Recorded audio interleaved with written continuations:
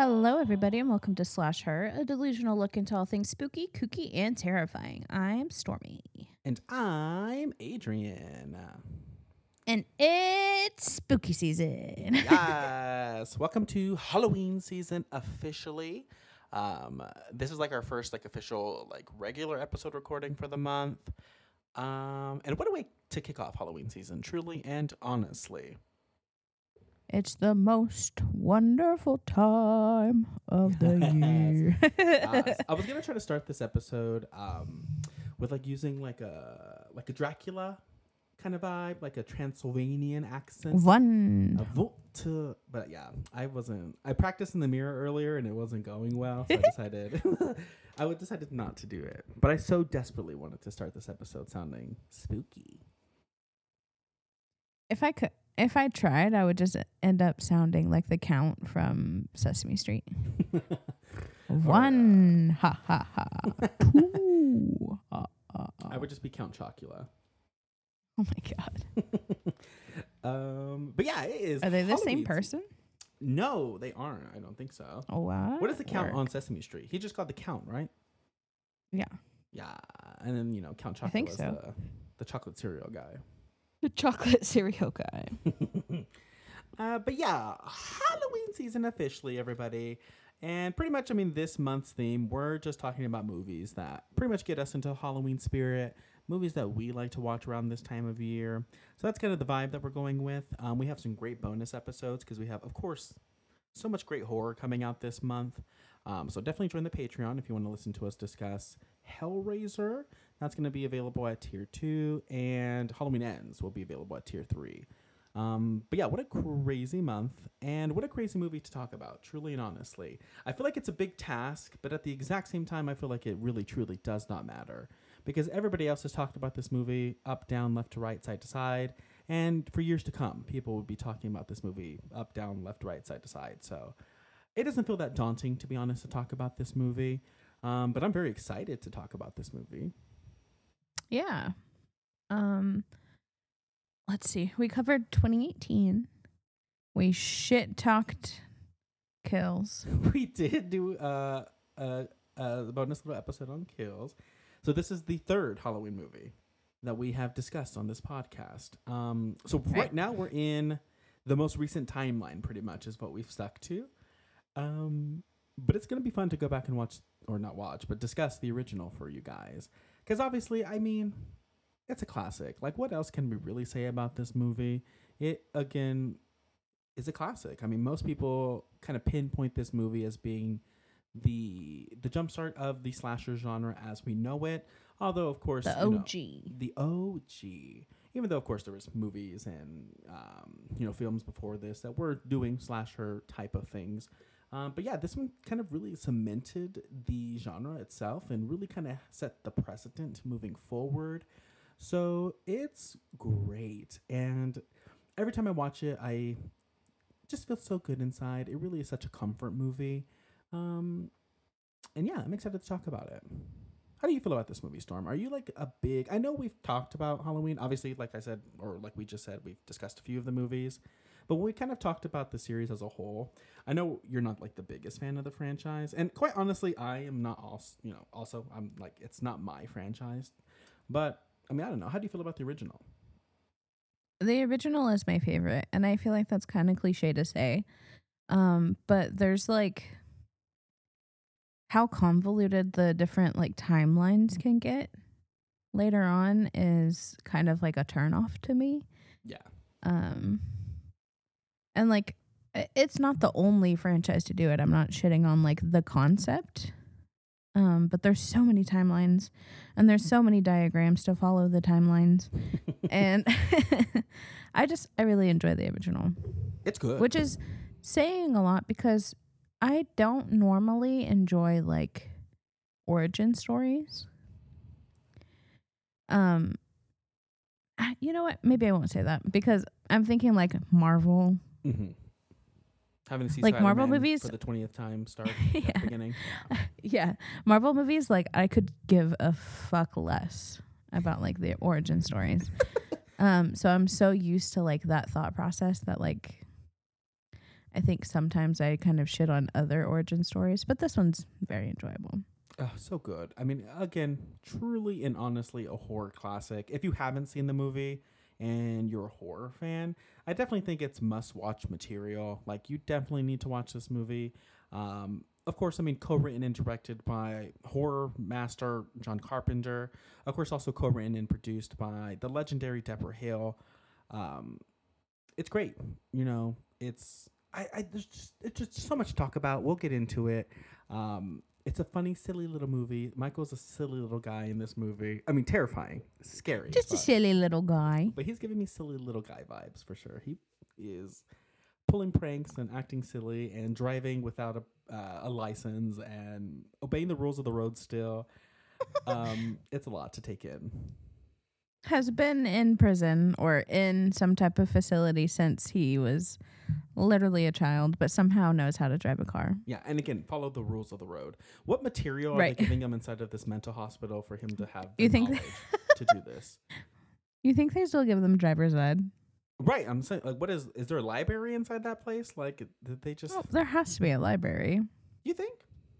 Oh, yeah. Okay, so he's obviously reading up on his driver's ed 101. Because what the fuck? It's crazy. This movie's wild. Not a single red light was ran in this movie. Yeah, he again is pacing himself. He's not really speeding too much. It's funny because he's not like, I don't know. We'll get into it because he's literally driving around in a fucking mental hospital car the entire time, and nobody just cares to even. Nobody picks up on it. Yeah. He's driving around in that car with that mask, and everybody's just like, sure. They're like, Happy Halloween. Yeah, Halloween season, So do you have like any early memories of this movie? Like, is there anything like, can you remember maybe like one of the first times you watched it or anything? No. No, I don't think so. Because this one for me, I can think back to like many moments in my childhood where this movie was just on the TV. Like, it was played in my home, in my aunt's home, in my uncle's home, at my grandma's house. Like, this movie was played constantly. Obviously, October, it would never fucking rest. It was on probably all the fucking time. But even throughout the year, obviously, it was always on. So I just have so many memories with this movie. Michael Myers used to scare the living shit out of me. Like, I don't even know when.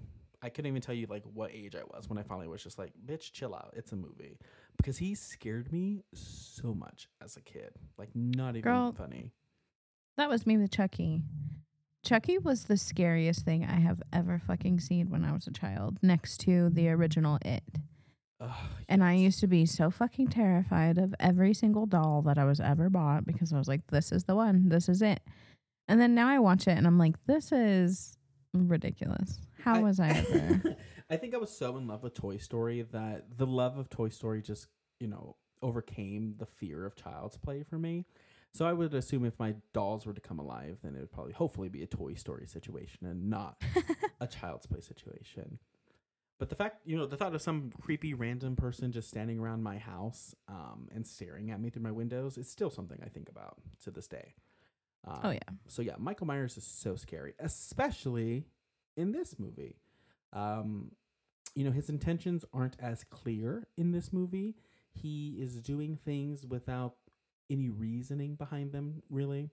And that makes him scary. As we have seen, in the many timelines of this franchise at this point, they've tried to expand on that. They tried to, give him a little bit more depth. They've thrown him into a cult. They've, had him have, a trashy upbringing. They've had him be... they had him do a lot at this point, and I do think the scariest version of him is still in this movie. So maybe 2018, he's a little creepy in that one still, as well. He's kind of violent and scary, but this one definitely still feels like his scariest version. I don't. Maybe it's just because I think I became a fan of horror, like, based off of later movies, that this one kind of feels silly to me. Like, I obviously see the art behind it and I can see how it can be spooky. But I definitely see it for the camp as Yeah, as an adult. Which, I mean, again, I think it just, that kind of lends itself to like the slasher genre, you know, which is probably why I was so drawn to this genre as a kid. On top of just like the aspect of, you know, people being knocked out one by one, a very Agatha Christie and then there were none type of vibe. I've always really been into like the vibe of people being eliminated. I love competition shows. I love Survivor, Big Brother, Drag Race, all that stuff. I like seeing people be eliminated. I like seeing people disappear, get knocked out one by one. I like that for some reason. Not you comparing RuPaul's Drag Race to Slasher. You said they're done. Kill them. But like in the terms of people being knocked out one by one, there's something like exhilarating about that. So like seeing people get knocked out one by one in a horror movie is always really exciting to me. And add in, you know, silliness, add in campiness, add in what the slasher genre brings, and this movie definitely is a very clear starting point of that. Because you even look at movies, like people, of course, also like to say like Black Christmas, which came out, you know, not too far before this, was a little bit more instrumental in terms of, you know, kind of giving life to the slasher genre as we know it. But I do think that that movie does lack the camp. It does lack the silliness that this movie has, that every slasher from this point forward did kind of, you know, adopt. So I like that. I like that about this movie. I love campiness. I really do. I mean, I'm a queer. I like, you know, make it funny, make it silly, make it over the top, and I am in all in. So yeah, this movie speaks to me. It scared me so much as a kid. I've seen it God knows how many times at this point. And she still hits, you know? So I watched it high for the first time last year. Oh my God. Was it an experience? Yes. Okay, let me tell you this. Okay. So again, I've seen this movie so much. It was so instrumental in my upbringing that for years now, and it's one of those things where I do watch this every year. Every year around October, I will watch this movie. And it was kind of getting, you know, a little lackluster. I've seen it so many times that I was just like, oh, you know, it's Halloween 78. Oh, I'm going to get what I'm getting. I know what's happening. Last year, for some random reason, I was like, I've never seen this movie high. So I had the biggest ball. I sat down, watched this movie for the first time high, and it just like reinvigorated my love for this movie. Like I was able to just like take it all in. I was literally in fucking Haddonfield. It was just amazing. So ever since then, like my love for the movie has only grown. Again, it's always been a part of my life pretty much. But yeah, watching it high last year really just sent it into like overdrive of how much I really do enjoy this movie. Girl, that is so funny that you bring that up because that is exactly, and I'm going to send us on a tangent, but that is exactly how I felt last night. Adrian and I just saw Scream 2 in theaters for the 25th anniversary. And yeah, so that was the first time that I've watched it high. And I got to see it in a theater. And I was having the time of my fucking life. Like, I was laughing my ass off. And I mean, it's me, Adrian, my daughter, and then a couple behind us. And nobody else is laughing. And I'm fucking snickering. I'm living my fucking life. It was so good. I enjoy Scream 2. But it's like not my fave. It's never been my fave. Yeah, I knew that was a big thing. So I was a little bit nervous to watch it with you again because I know the last time you had watched it, I remember you like told me afterwards that, you know, it wasn't a fave. And I was like, because I love Scream 2 like a lot. So this theater experience definitely helped. Yeah, once we make it past like the opening scene where they're showing Stab, I don't really care for it. They kind of ruin Randy for me, and like they just make him more Randy. It's not like they changed him at all. It's just he's like more obnoxious, and for some reason that got under my skin. Like I never really like Randy is one of my favorite characters in the original Scream. Or in the franchise, honestly. But like in 2, he kind of pisses me off. But last night, girl, I felt like I was in the movie. I was standing right in front of them. It felt like we were in 3D, girl. I was like, I'm right here. And fucking Dewey's facial expressions. Oh yeah, he's and the way his eyebrows. I was having the time of my life. So I completely understand you saying that watching it high reinvigorated your love because I felt it last night. I'm pretty sure I've seen all the Scream movies high already at this point because I watch them so often. But again, like I said when we watched the first one in theaters, watching them in theaters in itself is like a different experience. So watching this one while high and in a theater was great. Because again, like you just hear so much more. Like that's my big thing with watching these movies oofs. in the theaters. Yes, the oofs. But just like the music and I don't know. Like I could these are things that I've heard before, but it just sounds different when you're watching it, in a movie theater. So like it just heightens the experience, and even the moments that I've watched this movie, again many times before, the moments that I would always kind of roll my eyes at or just think were like kind of silly, like they just hit different this time around. And yeah, again, I just have a bigger appreciation for that movie, than I did before going into watching it in the theater. I Yeah. think not to like focus on Randy. I think the problem is just Jamie Kennedy girl. He's just annoying. Mm, He's annoying. fair. Randy is great in that first movie. I think he's perfectly fine in the second. I think, like you said, he's just like, He's just like gremlin mode. it's probably because he knew he was dying and was just like, let me just be the most obnoxious version of myself that I can. He Which was like, gives me let me something give them a Jamie Kennedy would reason to do. kill me. Yeah. So it just feels like he's being Well, obnoxious for the sake of being and that's obnoxious. exactly why he does get not for us to go. I mean, truly, that is why he ends up getting himself That's killed. yeah, that's why he gets killed is because he's talking shit about Billy being a bitch. And His mother. yeah. And Billy's mom's like, you know what? Say fucking less, bitch. I still live for the line that he's a homo repressed mama's boy because, I mean, truly and honestly, he probably is. But I guess if you're looking at character wise, maybe it makes sense for him. He's probably over the top and acting like that because he's so in love with Sydney. She's still not paying attention to him, even after they've trauma bonded through this experience, and she's still not into him. What else can he really do besides just continuously be an obnoxious film nerd? Right. So, I mean, okay, I guess we won't get off into a Scream 2 tangent. I was literally about to start asking you questions about Scream 2. Okay, so before we jump We're into changing the episode. This is Scream 2. Welcome to it it. turned into Scream 2. I mean, honestly, I wouldn't mind. Okay, so before we discuss Halloween 78, okay, I want to do a quick game with Stormy. So, in the tradition of slasher being horny for horror at all times, I wanted to do like a little, I guess you can say like a smash or pass, but I want to do Oh my it, god. I want to do it primarily with Michael Myers. The Michael masks? Yes, and his mask. Oh my Yes. god. So I want us to Okay. go through it, and I want us to say if the mask stays on, pretty much during sex. Okay. Okay. So. Oh my god. All I can think about is your TikTok. It's like, if the mask stays on, he's not ugly. So that's what I want us to do. So obviously, if the mask stays on, then it means it's a sexy mask. We like it, and she's a hit.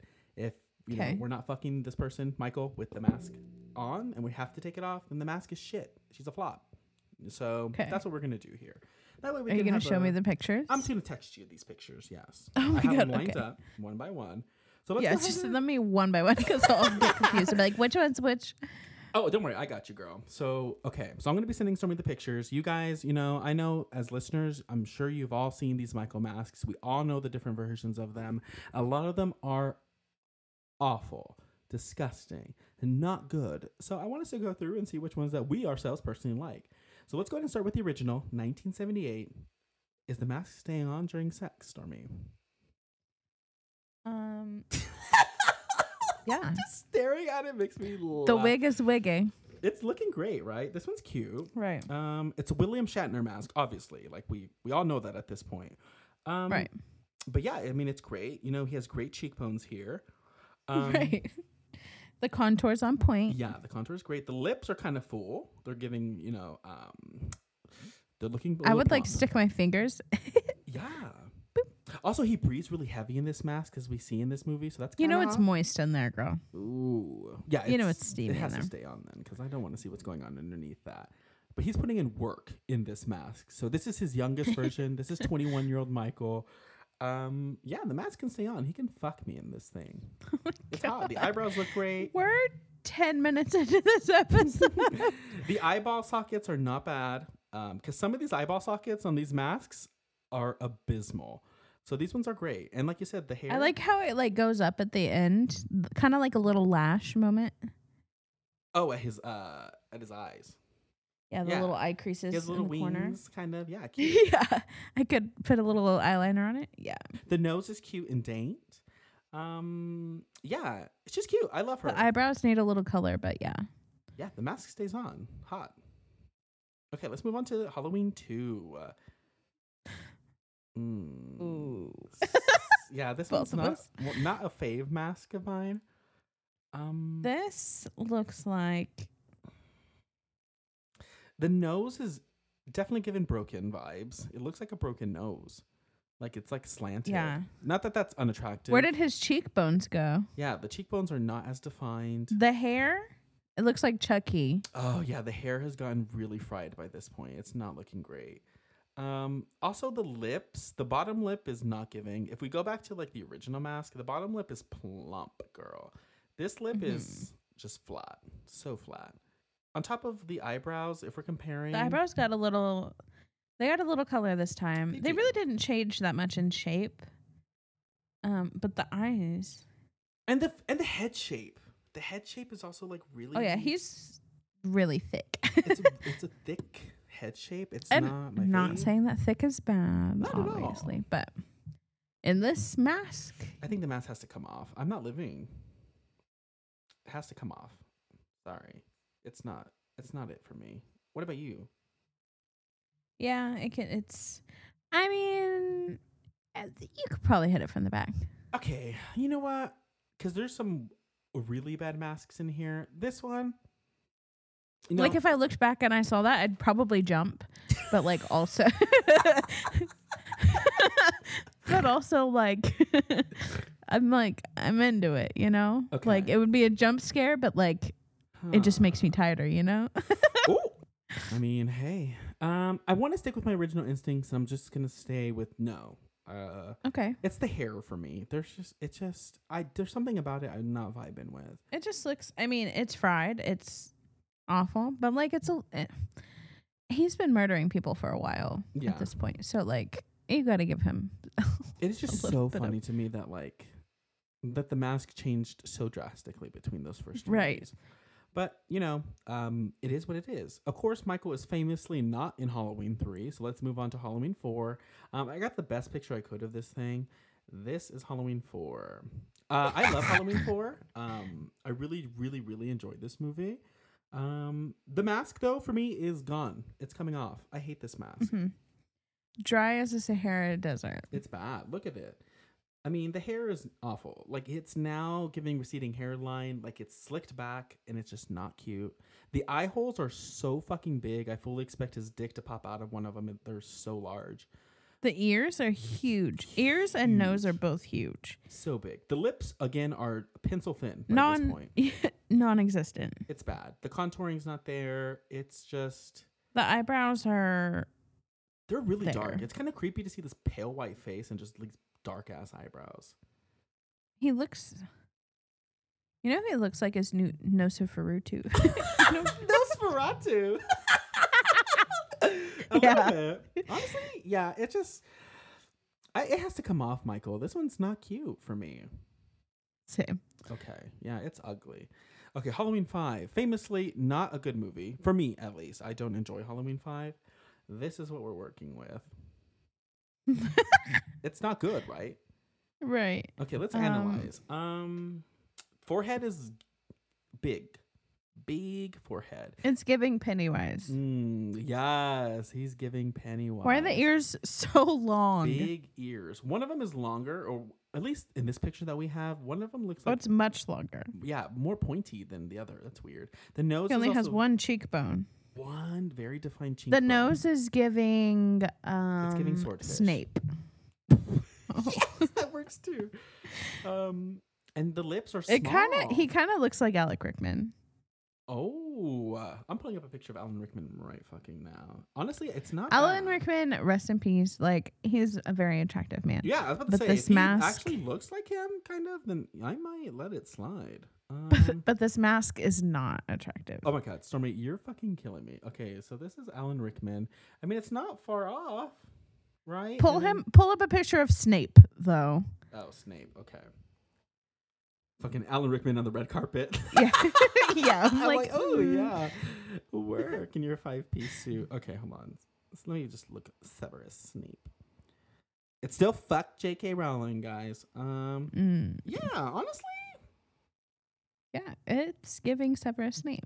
Yeah, it's really hard for me to Not as attractive, but you know what? Yeah, the facial, like the nose for sure. Alan I think Rickman it's definitely has just more the nose plump that's making me. lips. It's bad because I would probably let him fuck me in this mask.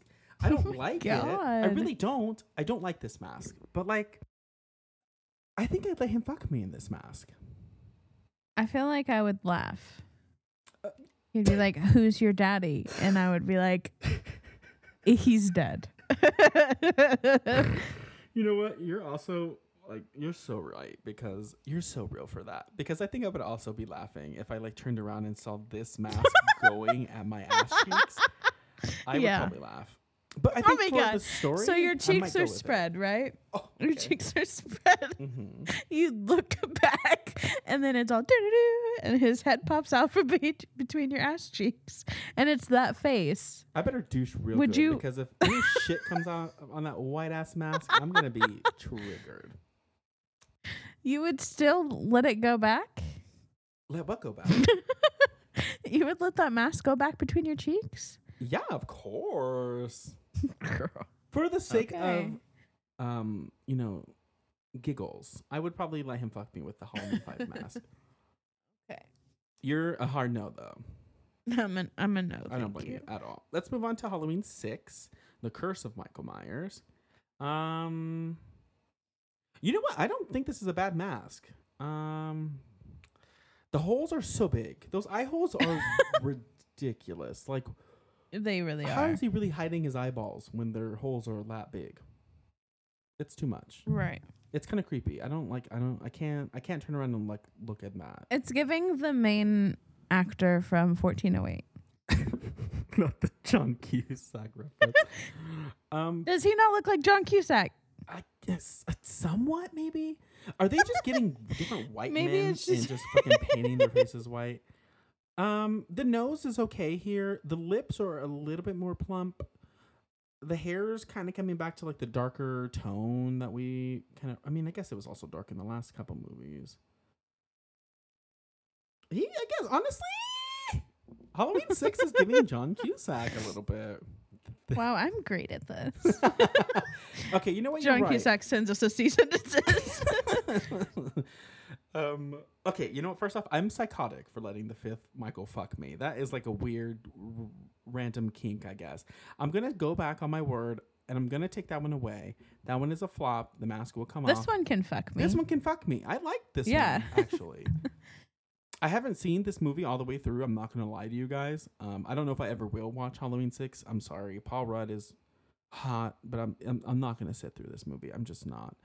But this The mask can definitely contour hit it. is, yeah, the contour's there. Yeah, It's she got looks a little, features. worn. I kind of like that vibe.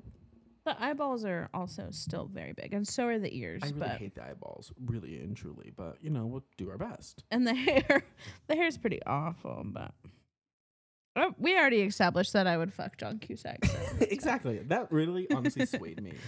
Okay, let's move on to Halloween H2O. Iconically, awful mask. The hair is probably the worst I've ever seen in any of these movies. Maybe besides 5. Why is it? 5 is pretty bad. But this is The hair sits on the head like those little like umbrella hats. You know what I'm Oh talking my about? God, yes. Why does it sit like that? It doesn't sit like a hairline. Yeah, the hair's awful. It's so bad. On top of that, the eye holes are big enough to where like you just see his eyeballs the entire time. It's kind of weird.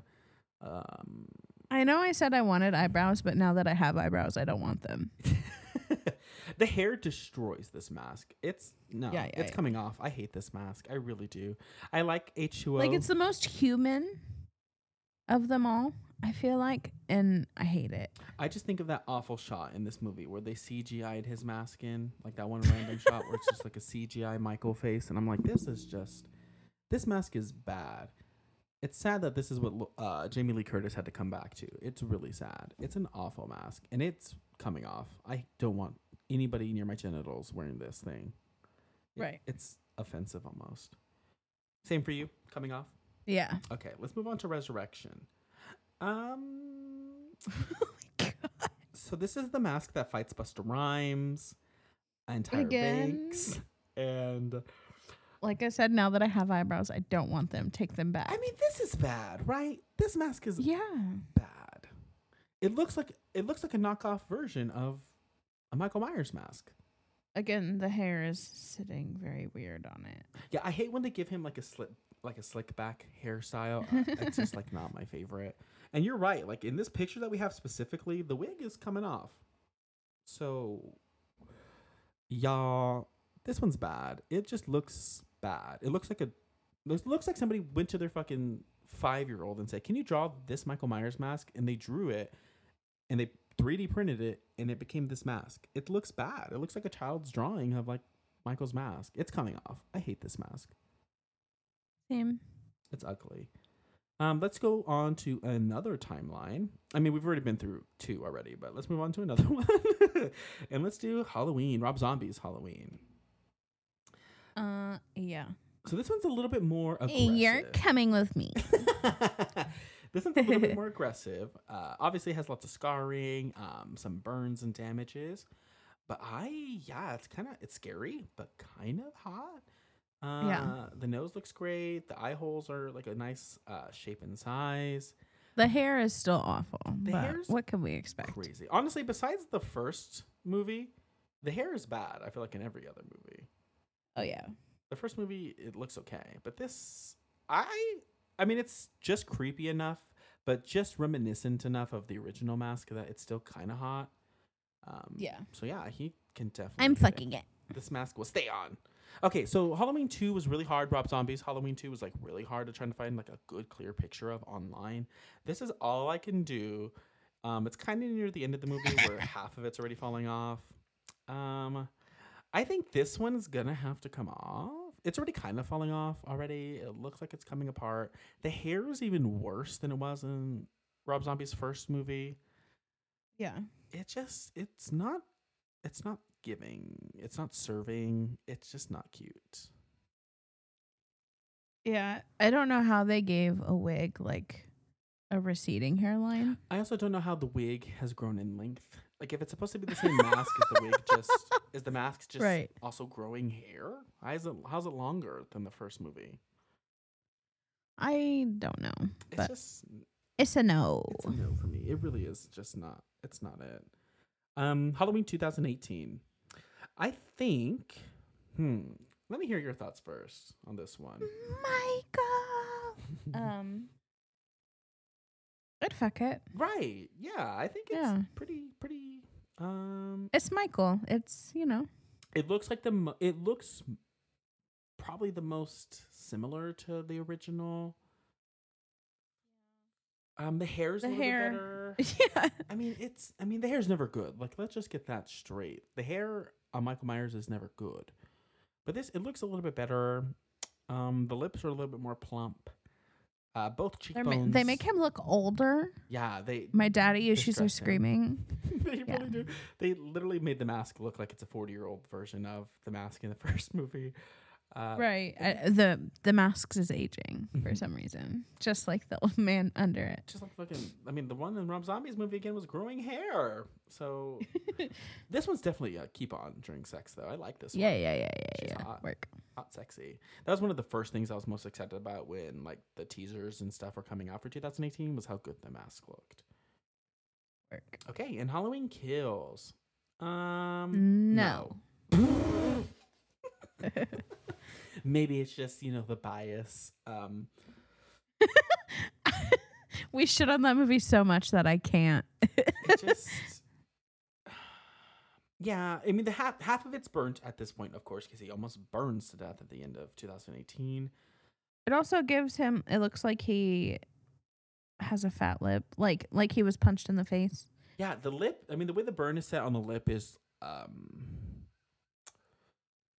it's just not cute. I'm sorry.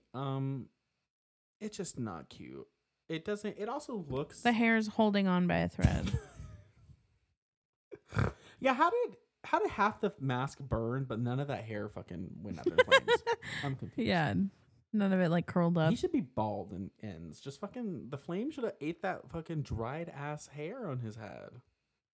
Yeah, And this one's ends, just, the mask better be glued to his fucking face, like melted to his face. bitch, it's He can't happening take it off. years later. They better go back. He better fucking drive all them fucking. I don't know. He better go and find the original mask.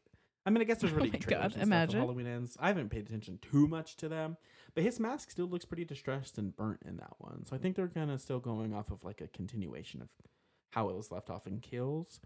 But yeah, it's just not my favorite. Wow. So out of all of them, the only ones that we're kind of vibing with are the first movie, Halloween 6, right? Oh no, it was Halloween 5. Halloween 5, Halloween 1, Rob Zombie's Halloween, and 2018. Yep. Isn't that is like one of the things with this franchise is like, how do y'all manage to make the mask look awful in a lot of these movies? Right. Like, how hard is it to just make Michael Myers look like Michael Myers? I don't know. Those are questions for another day. Why is it so hard to be like consistent? Right, like where is the struggle? Like I'm sure there's probably like some type of like lawsuits involved with them not using like the exact same William Shatner mask and so on and so forth. I don't know the legalities behind that, but I don't feel like they change like Jason's mask. You know what I mean? I mean that's like a hockey mask though, so I guess that's kind of like a commonplace thing. So it's easy to keep him looking the same. I just don't. I really don't understand how much they fuck up these masks. Like it's crazy looking back on it now and going through all of them. How do they manage to make a vast majority, at least more than half of the movies out there that Michael's in, he looks like a goofy ass bitch. Like I just like, what are we doing here, you guys? I'm glad that 2018 looked good. I wouldn't fuck Kills, but as a continuation of 18, it still looks pretty decent. But yeah, I don't know why they were floundering so bad for years. The fact that they even had a scene with the CGI'd version of one is also just like, what are you guys doing? How hard is it to make a solid Michael Myers mask? Right. But alas, here we are. Let's go ahead. Should we just jump into the movie then? Probably should.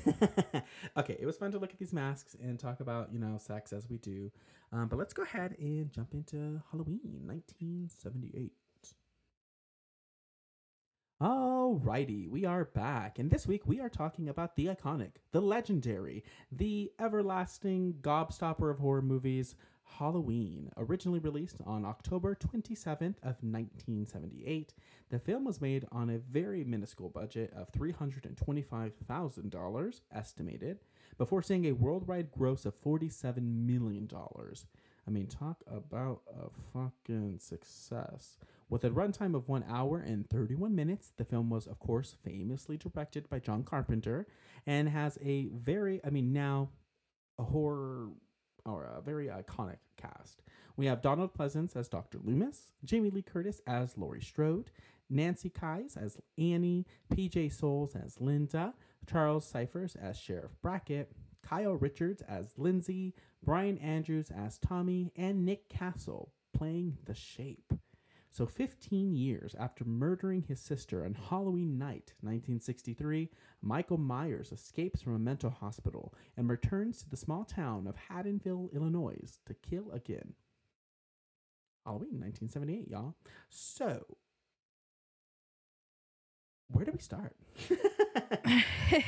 So I guess kind of going through the movie, we do start at the very beginning with, I guess it's like a nursery rhyme or something. Beyond this movie, I have no idea what it is. I've never looked into it. But verbatim, what these children say: black cats and goblins and broomsticks and ghosts, covens of witches with all of their hosts. You may think they scare me. You're probably right. Black cats and goblins on Halloween night. So I always like the beginning of this movie. I love like the aspect of like the children's scary nursery rhyme thing, because I like that the movie itself is pretty much centered around Michael being a type of boogeyman character, especially because, there's children involved in this scenario. So it kind of just alludes to like the mystique surrounding him. And yeah, I think it's a really fun opening. And of course, we start with the iconic intro like right away. The iconic Oh Halloween yeah. theme song, of course, created by John Carpenter. Um, Amazing opening credits with of course, the pumpkin. I mean, again, it's just like an iconic opening, and there's not much else to say there. It's just great. Right. It's so long. A very long opening, but again, like it's amazing. I also like in the pumpkin. I mean, again, it's well known at this point, but like how they try to make one of the eye sockets look like Michael's head, even though it doesn't look really good. And the nose, of course, is supposed to be like shaped like a knife almost. Right. Cute. I love it. Obviously, again, it's an iconic opening sequence, iconic title card, orange font. Like they're really shoving the Halloween aspect in your face right off the bat. It's great. I love it so much. And of course, we cut then to Halloween night, 1963. Michael Myers is wandering around the outside of his house. Of course, we have the amazing, POV shot of him walking around the house, stalking his sister. His sister's supposed to be 15-year-old or 15 years old in this scene and in this moment, Ew. right? That's gross. Isn't it? I mean, in like looking into like some of the details and like researching a little bit on the movie, everything lists her as being like 15, like she was 15 years old, which I'm like, that's weird. I mean, I was also doing shady shit as 15 years old. Oh yeah, But of course. It's just the aspect I don't of know. it It's being just sexualized yeah. in the movie is a little weird. But they Right. never really I've never deliberately say her. realized like how erotic some of this movie is. Like pretty much everything's so moany. So Like even when sexy. people are getting murdered, they're just oh my god, and I'm Looking like, at you, PJ what Souls. the fuck? Yeah. Very sexy. Very slasher vibes. Everything's very sexualized. Everything is Yeah. over the top. And it's hilarious. But yeah, the fact that she's supposed to be 15 here is really weird to me. Again, an iconic opening. It is really creepy to see, little Michael walk around, pick up a mask.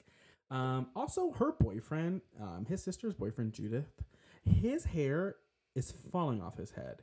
His receding hairline it's here to He's stay. definitely not 15. He is not 15, not at all.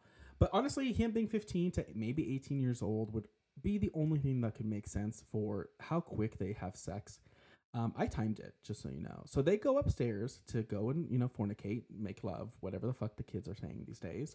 And as soon as the lights turn off, to the moment that he is putting on his t-shirt and coming down the stairs was exactly 1 minute and 7 seconds.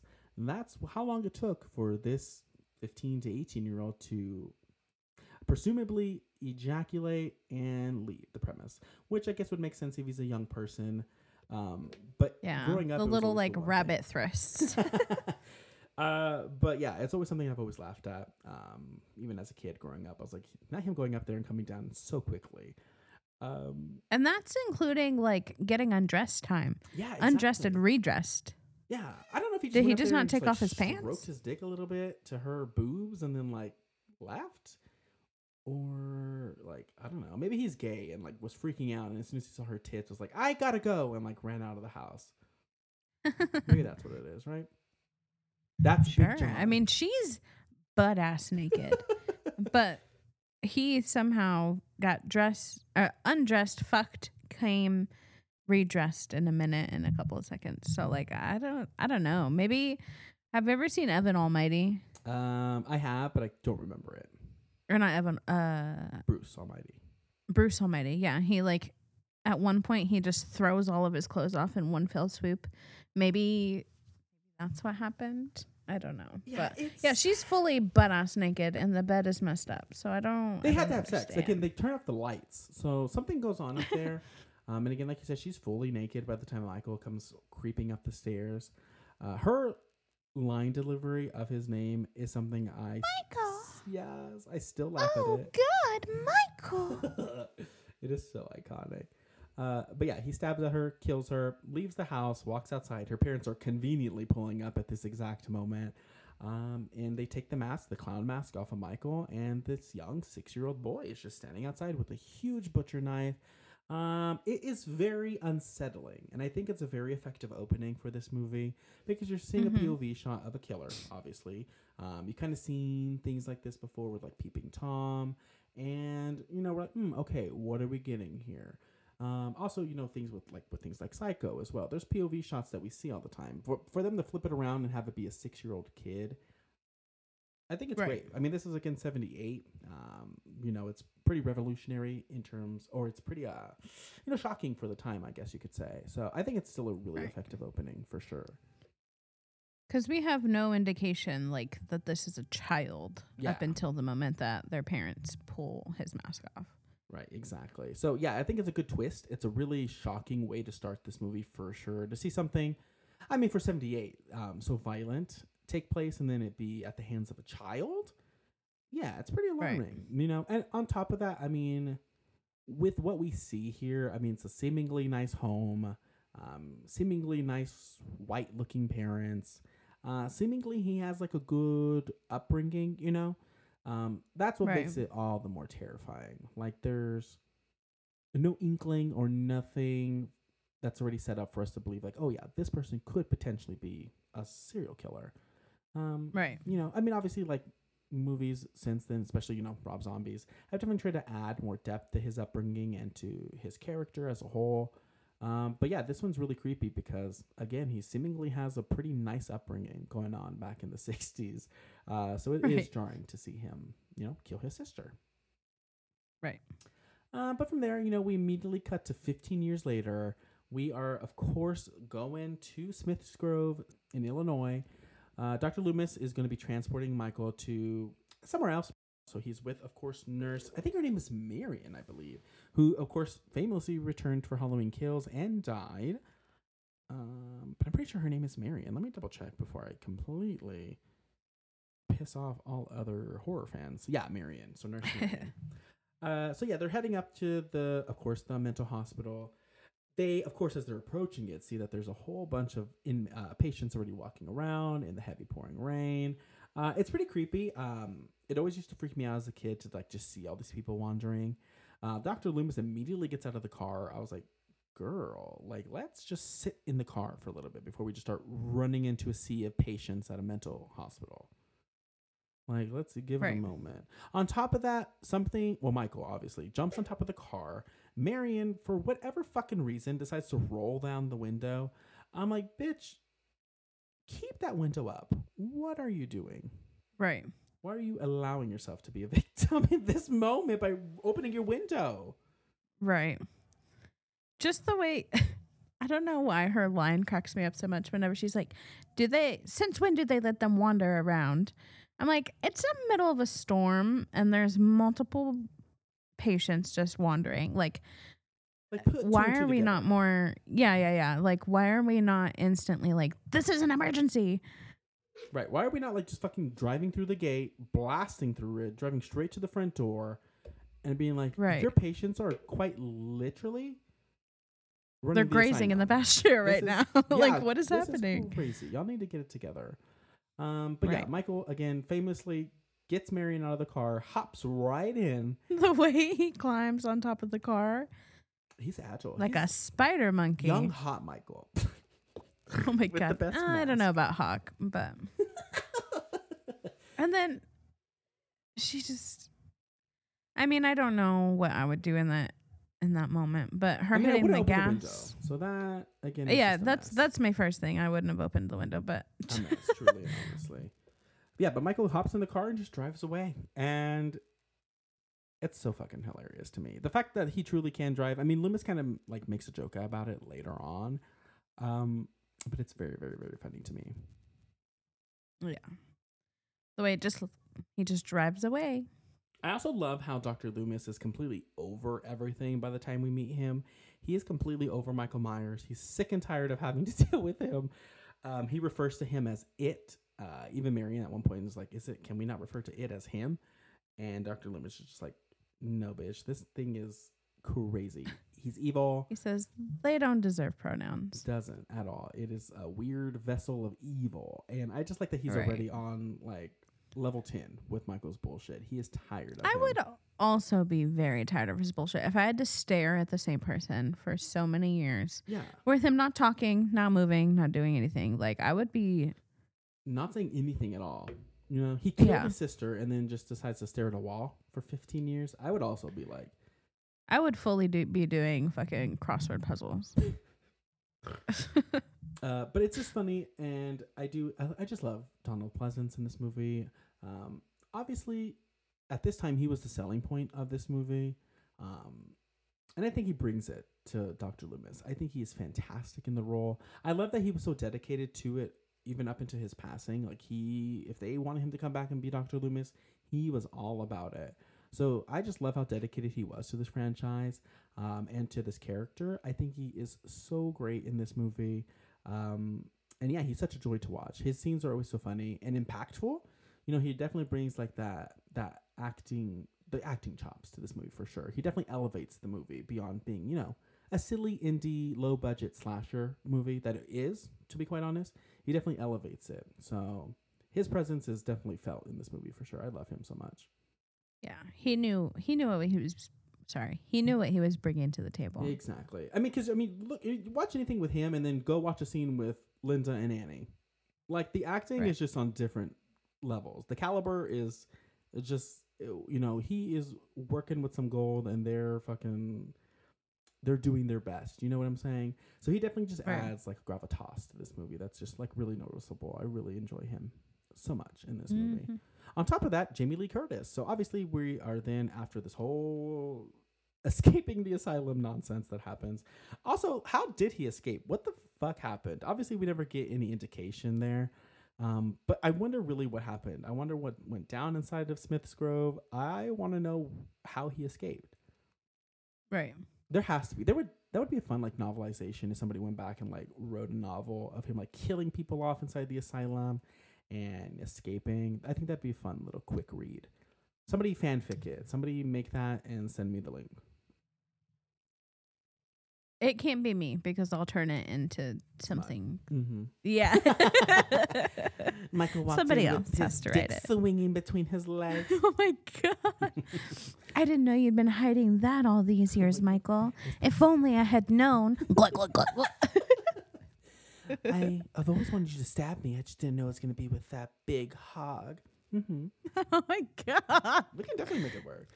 But yes, speaking of acting, Jamie Lee Curtis, we're immediately, of course, introduced to her, looking iconic in her iconic little outfit, the sweater, the skirt, the leggings, or like the socks. I don't know what the fuck is going on there. The tights. Yeah, tights or something. But yeah, she's amazing. She's walking through this clearly very sunny, very green California The town. burbs. Yeah, the suburbs of California. I love that everything is so green, and then all we get is just leaves constantly blowing around.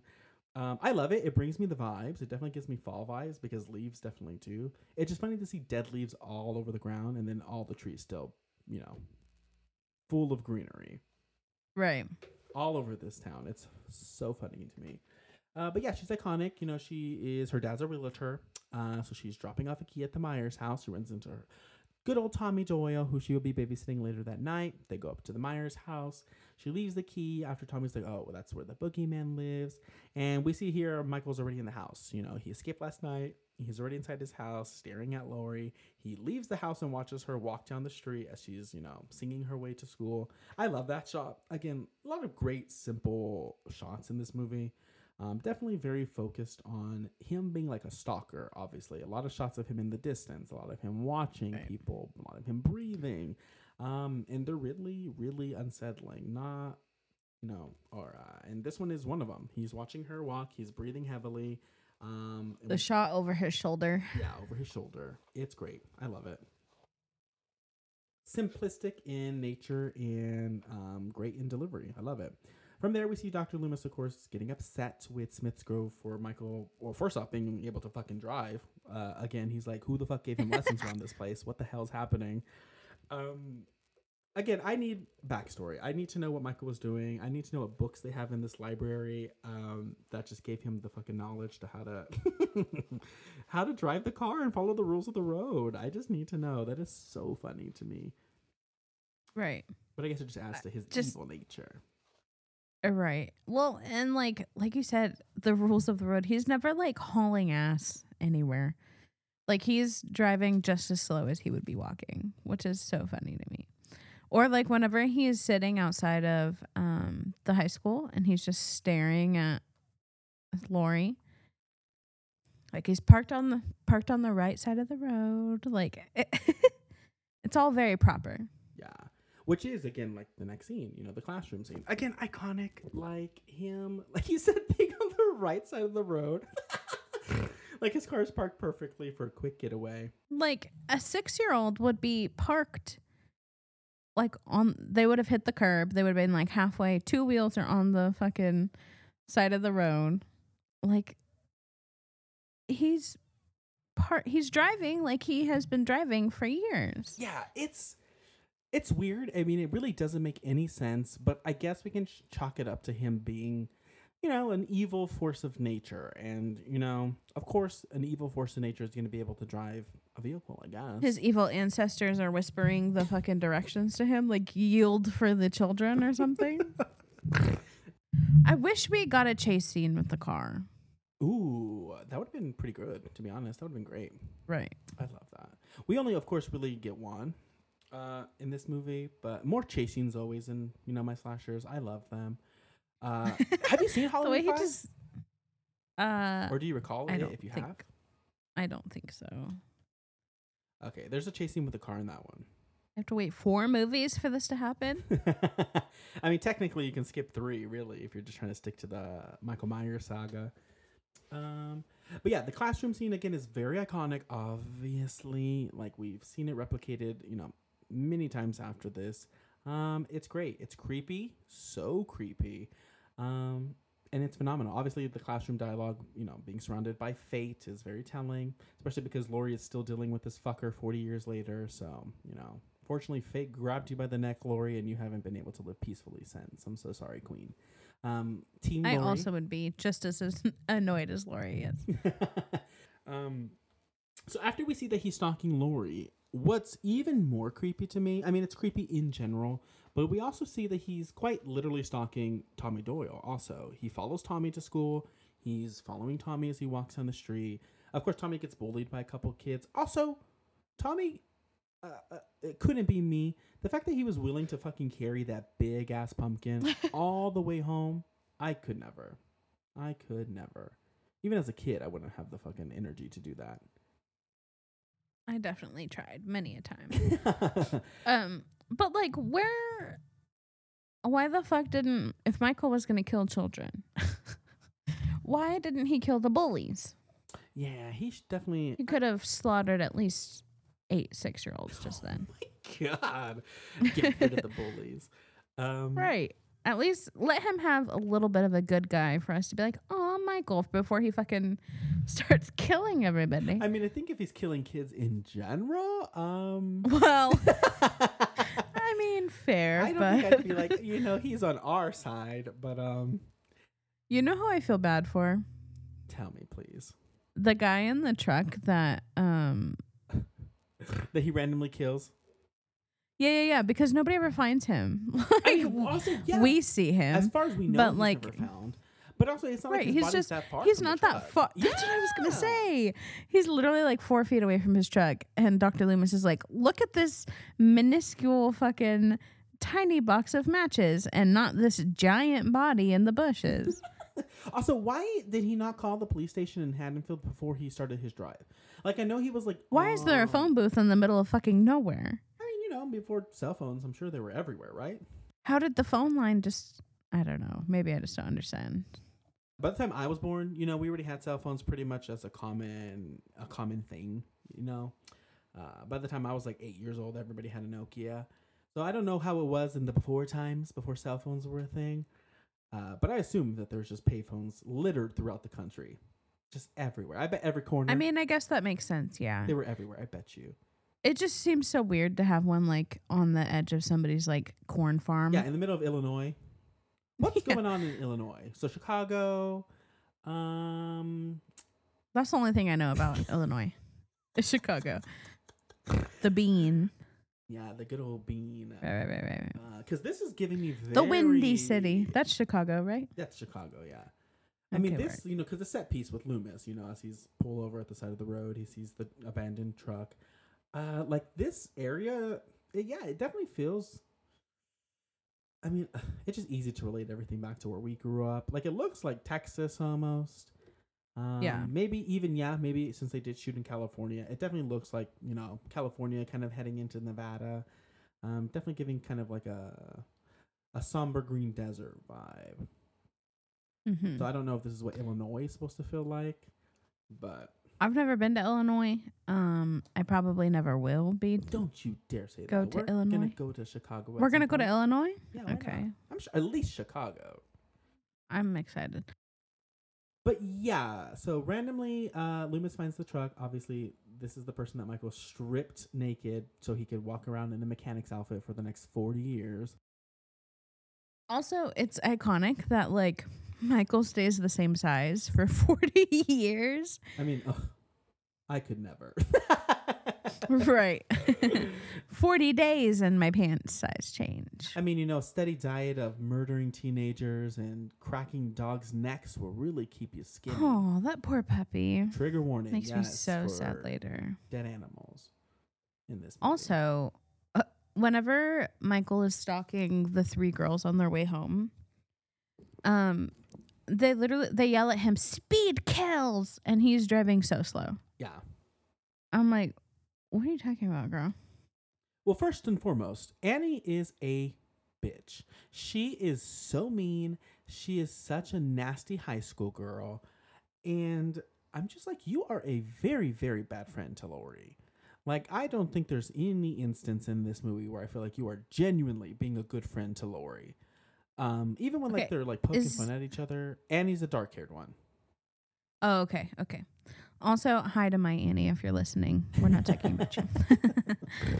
But yeah, she is such a bad friend. Am I alone in this? I think she is such a bad friend.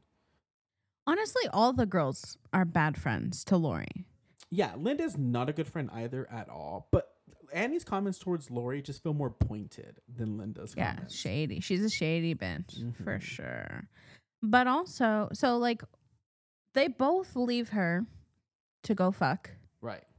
And then one is it Annie. I don't remember which one's the babysitter. Annie's the dark-haired one. Linda's the blonde. Okay. So Annie leaves her with a different kid to babysit. Right. Unless you're paying me Right. to watch this kid too, you can suck my ass. But she manipulates Lori by telling the guy that she likes that Lori likes him, and then uses that as leverage to get her to watch the kid later by saying, either you call him or I'll call him for you. But if I call him, you have to watch the kid. Again, she's just such an awful friend. Right. I'm just like, Annie, you are a nasty girl. Nasty girl. But also, I live for the sass. I think Nancy Kyes is so funny. Her line delivery at some points is it leaves some room to be desired. Mm-hmm. But I think she's great. I think she's great in being the bitchy mean girl. She also kind of plays like a similar role as an assistant in The Fog. So she does a really good job at just kind of being like the sassy, quick comment, quick-witted mean girl, I guess. And has iconic lines. Again, the hey jerk, speed kills, the I hate a guy with a fast car or I hate a guy with a car and no sense of humor. I mean, she's making me laugh left and right, but an awful friend to Lori. Right. Very awful friend. Linda's also very funny, how she says totally, every other sentence. I'm like, girl. Me saying girl, I guess, honestly. Girl. Queen. Slay. Pussy. Where Michael peeks out from behind that bush, that makes me laugh every single fucking time. He's just like, hey, and then he's magically gone. Oh my god, no. What really makes me laugh is when he is driving down the neighborhood and like when he drives past them and he like is leaning forward in that fucking seat. Not watching the road. Not watching the road. His neck is aggressively staring at them. Like he is directly staring at them. I'm just like, that mask is hot. You are breathing so heavy.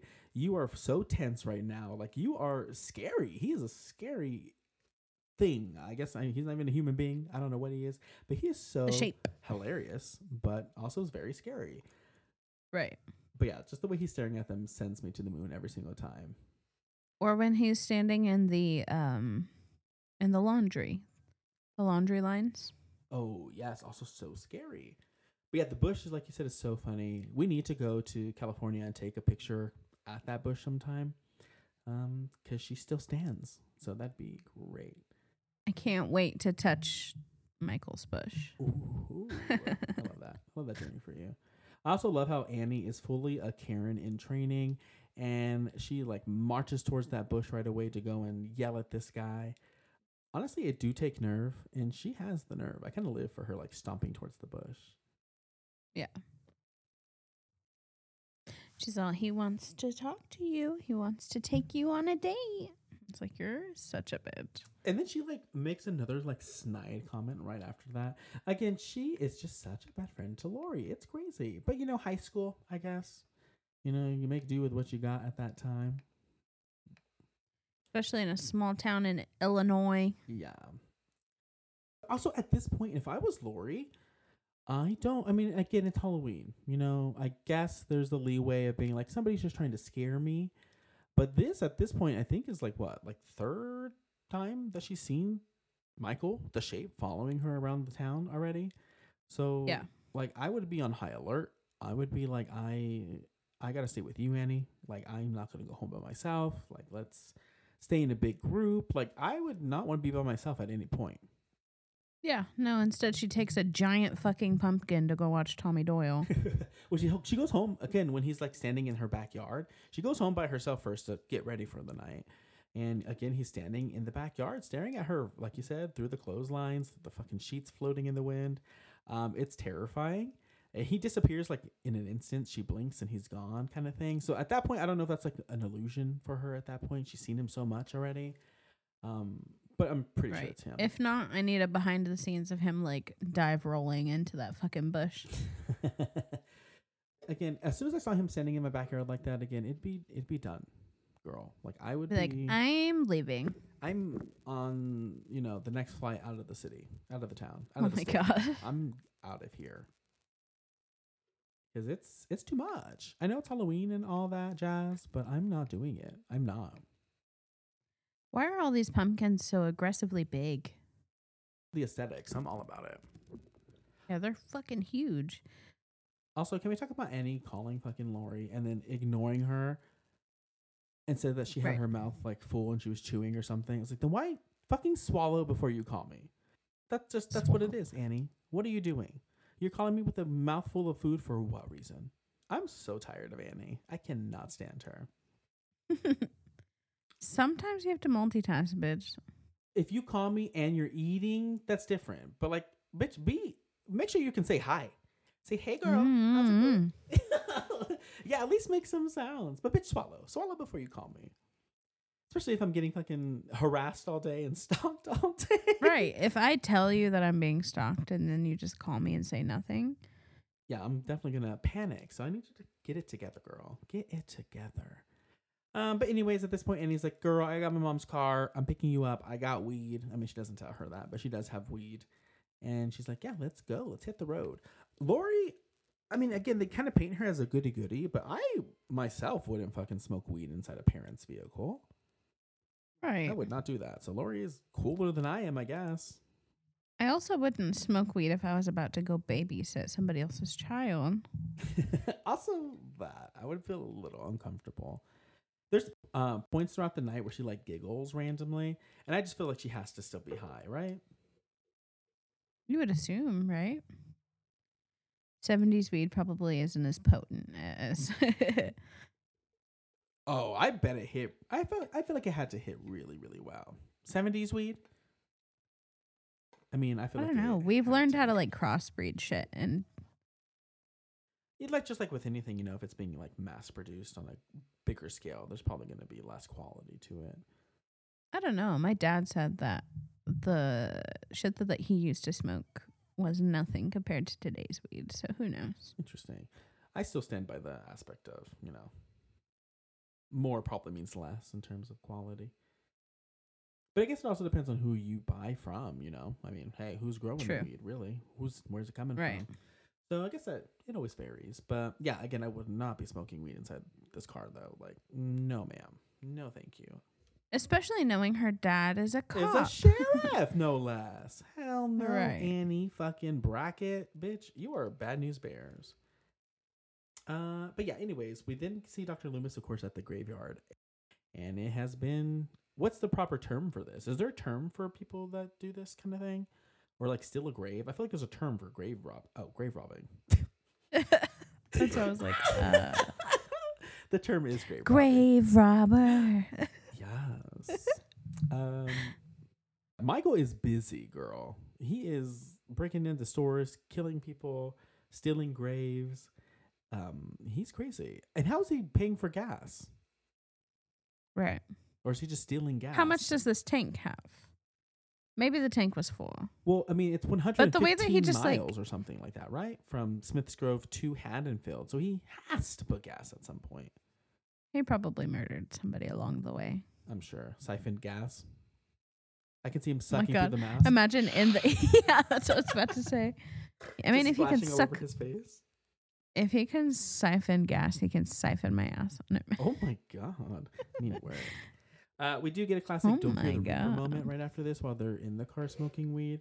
And Michael is literally fucking trailing behind them. He is like fucking riding their ass. I'm like, I pay attention to every vehicle that pulls up behind me. And I will watch that Right. vehicle to make sure they're not following me.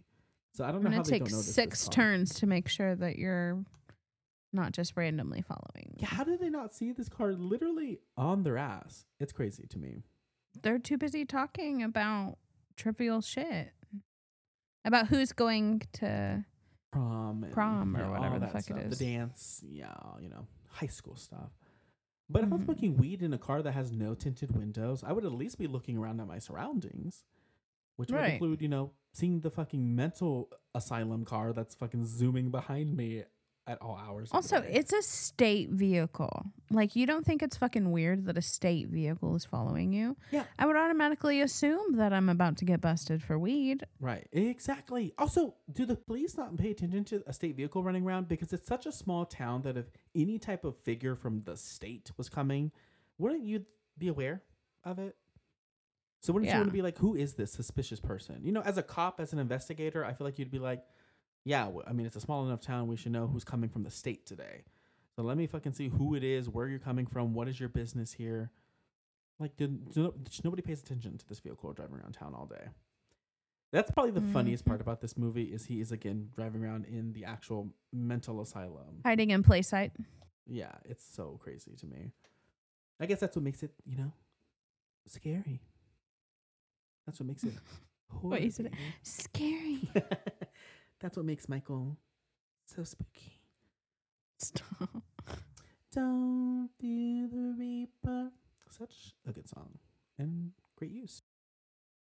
Anyway, so we finally get to the whole babysitting gig, right? So they roll up to the neighborhood. Again, Michael is right behind them. Like, again, not even a car's length away. He is, No, fully, like, pulling up to the stop sign behind them.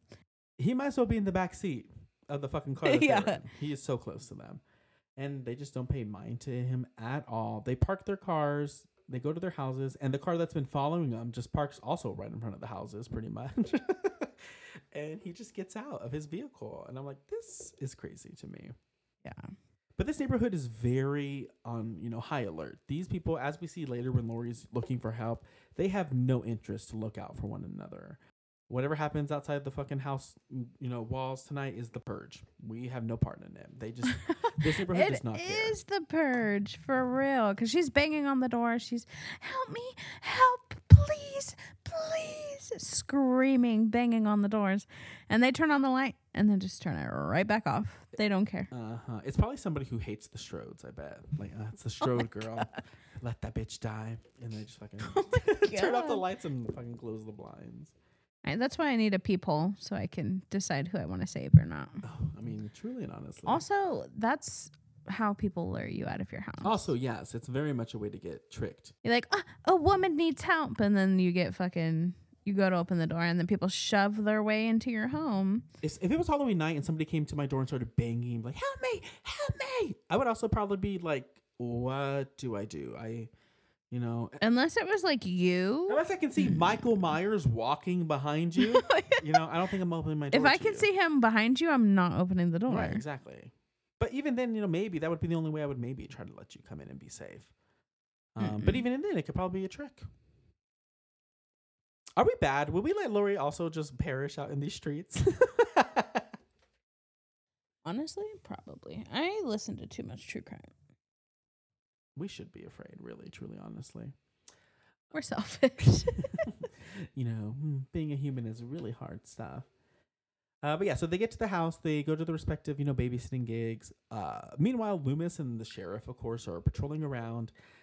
They decide to go to the Myers house because, maybe he's here. When they get there, they see that there's a dead dog. Loomis says the line that, he got hungry. So in my brain, I'm like, did he eat this dog? Or is he just talking about like he got hungry to kill something? Right. But he also killed the man earlier already. So I don't know, but I also don't want to know.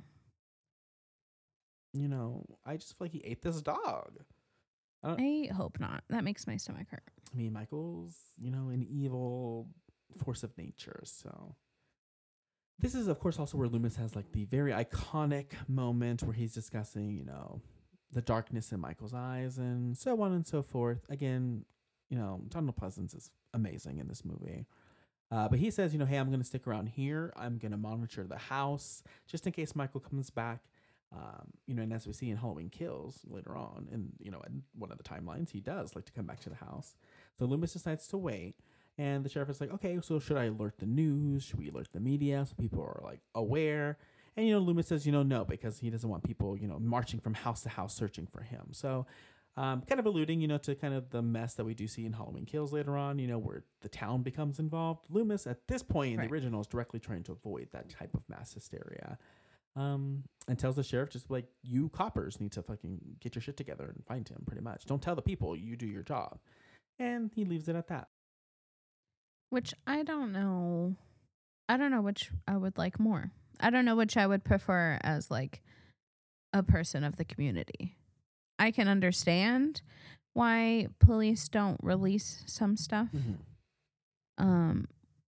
Because like you said, mass hysteria and like all that stuff. But like at the same time, like ignorance is bliss, baby. I have anxiety. If you tell me there's for sure confirmed a whole ass murder, my brain tells me there's a murder in my house every night. Right, exactly. So if you tell me there's for sure one in my neighborhood, it's game over for me. My anxiety will off me before anybody else does. Yeah, truly. I mean, I guess you're right. Like, deep down, I don't want to know. But I would probably at least like to be alerted. But I mean, obviously here Loomis is trying to, solve the situation before it becomes increasingly worse. And, there hasn't been any confirmed deaths at this point either, I suppose. So they don't really know. The sheriff also doesn't want to make a ruckus, maybe because, they haven't seen anything yet. Right. So we do come back to Lori, of course, babysitting. She's such a great babysitter. I love Jamie Lee Curtis. I think she's such a great Laurie Strode. I think she was originally slated to play Annie, I think is who she was originally going to be. Before pretty much the switcheroo happened and she became a Laurie. And I think she's fantastic as Laurie Strode. Oh, yeah. I'm so glad that switched. She's iconic. Yes. Also, obviously, at this point, too, they're babysitting and whatever. And Annie, of course, calls Lori. And they're kind of talking about, school, the dance. Lori kind of thinking Ben Tramer's cute. Lester, who is the dog of the Wallaces, Lindsay's dog, comes into the kitchen, is, staring at the backyard and barking aggressively. And Annie's just like, this dog is so annoying. He hates me. I'm like, no, girl. Like, can you not see where he's looking at when he's barking? Right. He's not barking at you. Right. He's beside you, like, protecting you almost in a way. Right. I'm like, come on, girl. Annie, get it together. She's not an animal person. She doesn't understand. She's crazed. And then so she lets the dog outside. And, of course, he goes up to Michael and starts barking at him. And Michael bear hugs this poor dog to death. Just squeezes him till he pops. Oh, poor boy. Just a little. I also love, again, I love the shots that we get of Michael in this movie, because while Laurie's of course on the phone with Annie, Tommy does go to the window and look across the street, and just the silhouette of Michael walking around in the distance at that house. It's always so cool looking. I don't know. I think it's just always so cool. So Tommy of course freaks out about the boogeyman being outside, and Laurie's like, "Take a fucking chill pill, kid." And yeah, it's just great. I love those shots. Girl, the way that Annie gets butt ass naked in the middle of this fucking kitchen. Yeah, so she spills butter on herself, obviously, hangs up on Laurie. And yeah, she just strips down to her underwear. Like, just wear the buttery clothes, bitch. What the fuck? Or find a change of clothes and I don't know, go to the bathroom or something. I would be so weirded out if I found out that my babysitter just got naked in my house. Yeah, why are you not wearing your own clothes? Why are you using my laundry? But she did spill butter on herself. If you spilled butter on yourself, what would you do? If I was at somebody's house? Yeah. I would sit there with butter on myself at somebody else's house till I got home. What if it's hot butter? I mean, it'll cool down. What if it's not going to stay hot? I'm trying to get you to take your clothes off. Oh my God. All you had to do is ask. I'm just kidding. I would probably take my clothes off and maybe go find a towel. I would just, and probably, yeah. Maybe it's maybe it's like the scared fat kid in me, but I'm not taking off my clothes at somebody else's house. Yeah, and I would also feel uncomfortable with using their washing machine and stuff. Right, that's weird. Maybe I was just brought up, maybe we're brought up like that. Because I also, wouldn't do that. But Annie's very privileged. The sheriff's daughter. She thinks she can do whatever, Oh my God. I would literally just grab some towels. Yeah, just clean it up. Yeah, you're right. That's probably what I would do too. The fact that she gets naked so fast. And there's no way that you spilled that much butter that you have to get all the way naked. And she goes and she goes outside to do laundry, to wash her clothes. I'm like, you're crazy, Annie. You're a crazy girl. I get it, I suppose. But again, you're right. If I was in somebody else's house, I wouldn't be doing that much, Mm-hmm. Especially if I'm paid to be there, I wouldn't want to overstep my bounds. But yeah, so anyways, of course, the babysitting gets going on. Annie eventually, again, learns that Paul, because initially he was grounded or something, who's her boyfriend, Annie's boyfriend. So he calls her and he's like, "Hey, bitch, I can fuck now." Hey, bitch. And she's like, down. So she's like, "Okay, well, let me get rid of the kid and let me go and drop this kid off at Laurie's house. Let me, manipulate her into watching this kid by telling the guy that she likes him." And I was like, Annie, you're crazy. While Michael's stalking her around the house, great shots again while he's looking at her from the window, when he's standing at the back door, when he's staring at her in the laundry room. Great shots. Again, they make Michael look really, really creepy in this movie. And every single time he freaks me out. Because he's he doesn't even have to do anything. He's just existing and he's terrifying. And of course, his actions, speak louder than the words he does not speak. So he's very scary. Also, oh my God, yes. The fact that Annie gets stuck in the window, also, she really is just made to be slaughtered in a horror movie. She is just so insufferable as a character that she has to bite the bullet, Yeah, she should have died sooner. She really should have died real soon. Real soon. As soon as she was walking out of the school doors, they should have just had Michael run up and stab her and then just run off the screen. And she just falls to the ground. No, but then we would have missed out on iconic lines such as "Speed kills" and "I hate a guy with a car and no sense of humor." He could have killed her at the bush. Oh my God. Imagine her getting yanked, and just slaughtered and then thrown to the sidewalk. She's pretending, making fun of, he's here to see you, and then just sliced and diced. Yeah, honestly, we would have gotten her iconic lines and then... Yeah. And then, we could have moved right on. And then he just throws her into the road and somebody runs her over on accident. Have you seen that clip of Taylor Swift on Twitter? I don't think so. She's in a random movie, I guess, and her character gets pushed into the road and a car runs her over. Oh my It's giving God. that energy for sure. Yeah, but Annie could have been axed a lot sooner. But you know what? Again, I do love the moment of her getting stalked. It's great. She then again drops off Lindsay Wallace over at the Doyle's house with Lori and walks back, to get her car. She sees that the door is locked to her vehicle, so she has to walk back inside. Also, she is not locking this front door to this house at all. You do not live here, Annie. Who do you think you are just leaving somebody else's front door unlocked at all times? You're crazy. Yeah. I lock my door the instant that I get inside the house. Or like whenever I take Peter for a walk, door's locked. Like the and like different time periods for sure. Yeah. Like I know they always tell like the stories like, oh, I remember when you could stay at home and leave the doors. Well, you could sleep with the windows open and the doors unlocked and this and this and like. So I get it, but also It's not your no. house. So. Right. I mean, even when I'm in the middle of nowhere, I would never leave my door unlocked. So scary. So again, Annie, square up. We're about the box. You're a crazy girl. Anyway, so yeah, she goes back inside. She gets the key. She's singing like a little made up love song about Paul. She walks back to the garage, doesn't even notice that the door's now unlocked to the car. She gets into the car. She sees, steam all over the windows. And Michael pops up from the back seat and starts choking this girl out. She is serving. Hot. So hot. Oh, well, quite The literally way he's hot. choking her. And her faces are serving for me. Her eyes are like, they're going to the middle, up, down, left, right. It's crazy. He pulls out a knife and then slashes at her throat. Her final gagging and dying face is, again, so crazy. And it's hilarious. I love it. A good throat slash. Like up until the point where he slashes her throat, like it literally could have just been like a sex scene. Oh my God. There's a porno for that. Right. I'm about to go watch it when we hang up. Yeah, exactly. I'm just kidding. Also, I love that throughout this movie, the kids are watching The Thing from outer space. And, John Carpenter goes on to remake The Thing later. So I think that's really cool. Yeah.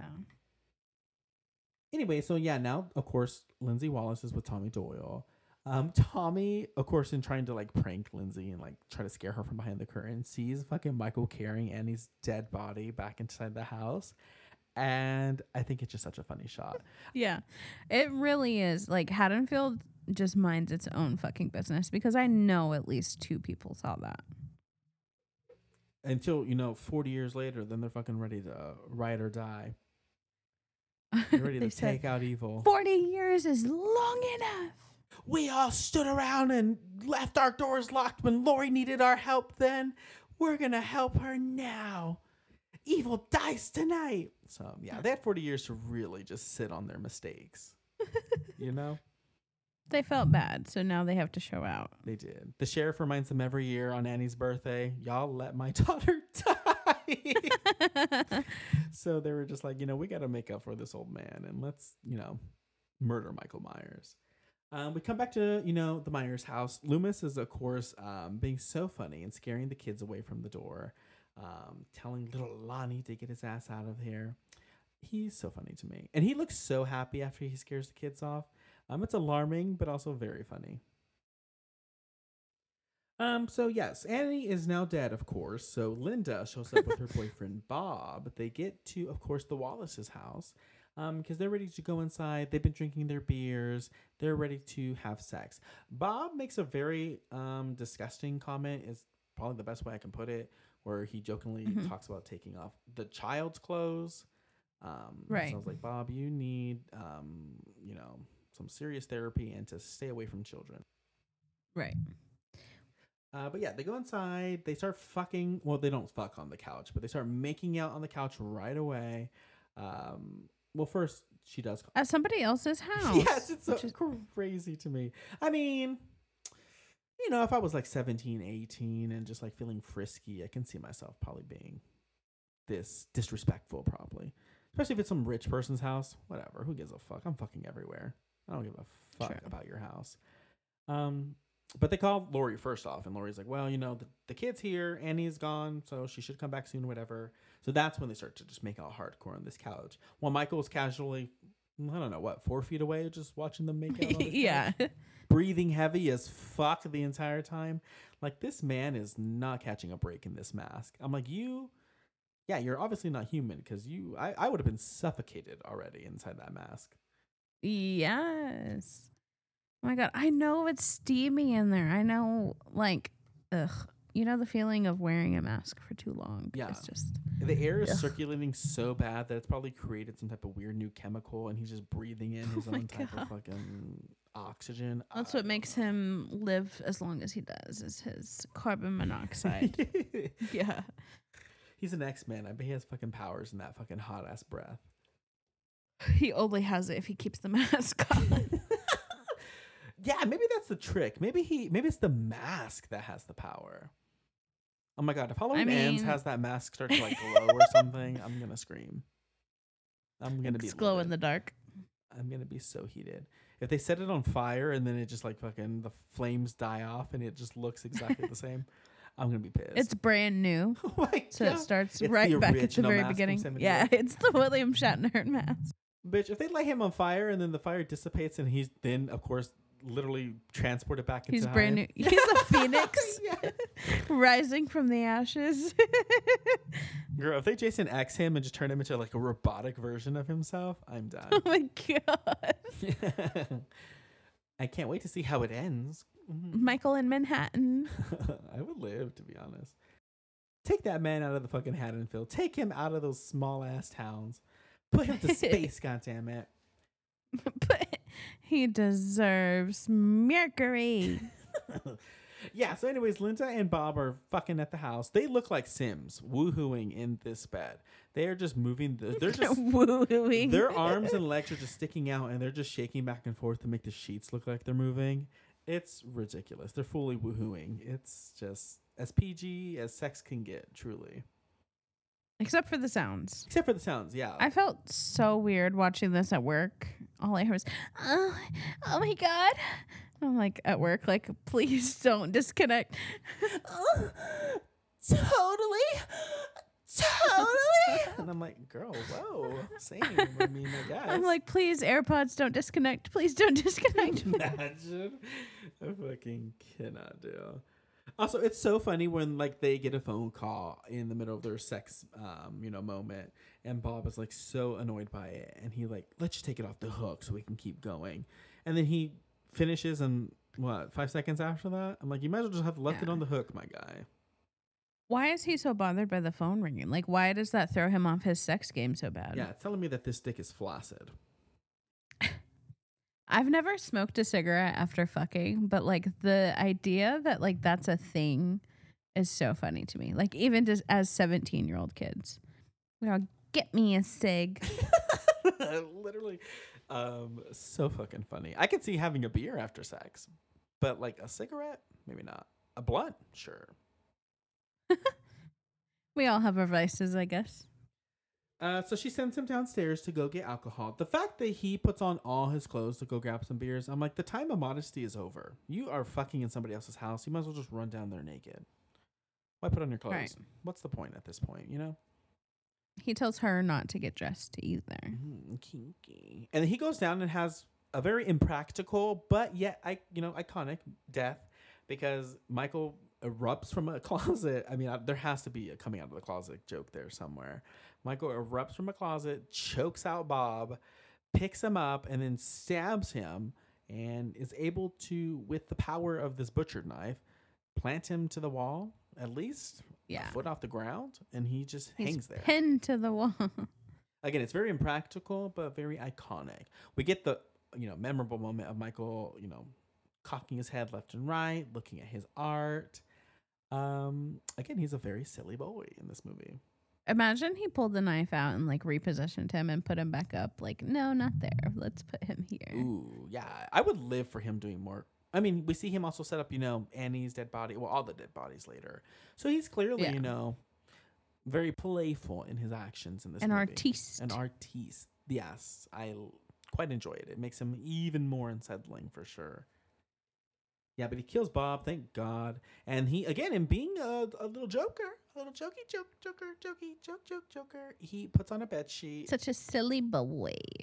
Such a silly, willy, little goosey, pussy, wussy. Oh my God. Lizzo, is that you? It sounds like fucking Mickey in the You Song straight up- Scream 2, Oh girl. my God. Ew. Very that was very creepy, right? It's always been really hard to hear at home, but to hear that in the theater, it was like alarming to me. Oh, yeah. I was like, damn, this is creepy. Yeah, but anyways, Michael, I don't know how he sees in these glasses, but he puts the glasses over his little eye holes in this sheet. Girl, the fact that he's wearing 3 layers of something. He's wearing a mask under a sheet, under some glasses. Like, he's... Well, also wearing a full head, ankle to fucking wrist mechanics suit. He's crazy. Right. It's hot. I mean, maybe Illinois is cold, but like, he's putting in work. Also, again, he's probably not human, Maybe something's going on True. under there. Maybe he's a reptile or something. Who knows? What does the dick look like? That's all I care about.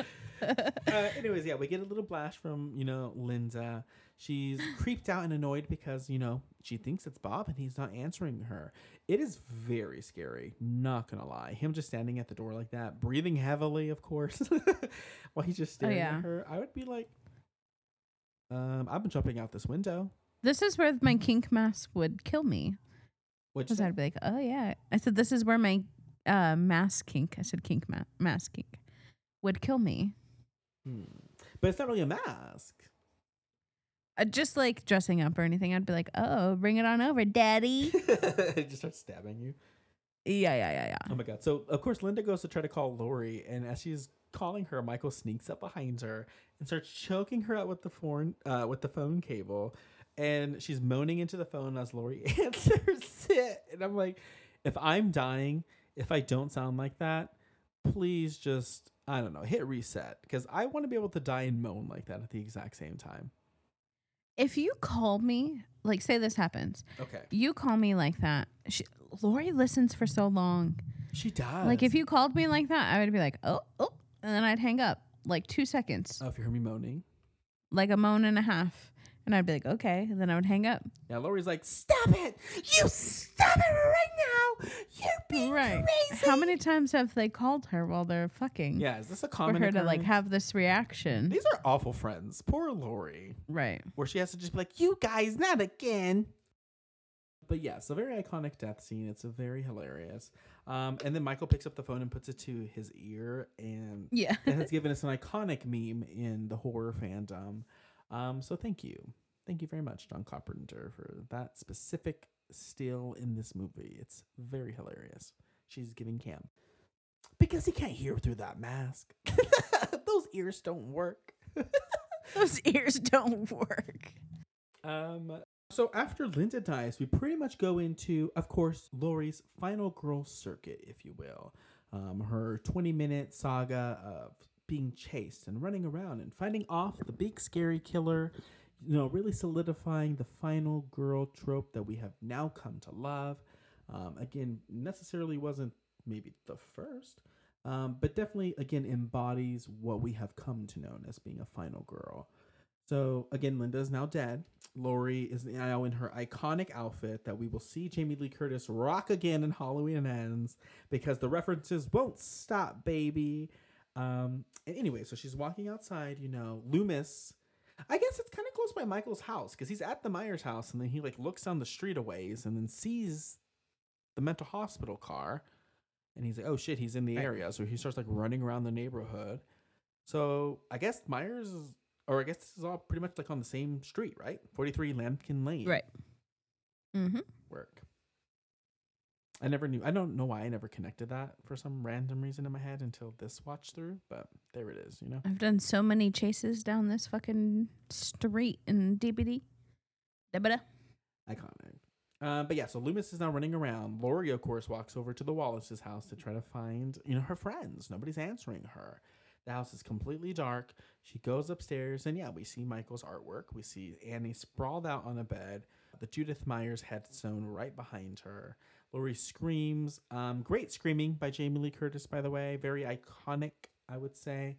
Um, she then, of course, backs up. She sees Bob's body dangle from the closet. Linda's body's then, propped inside of a closet, giving, again, the most silly little face that she could have possibly given.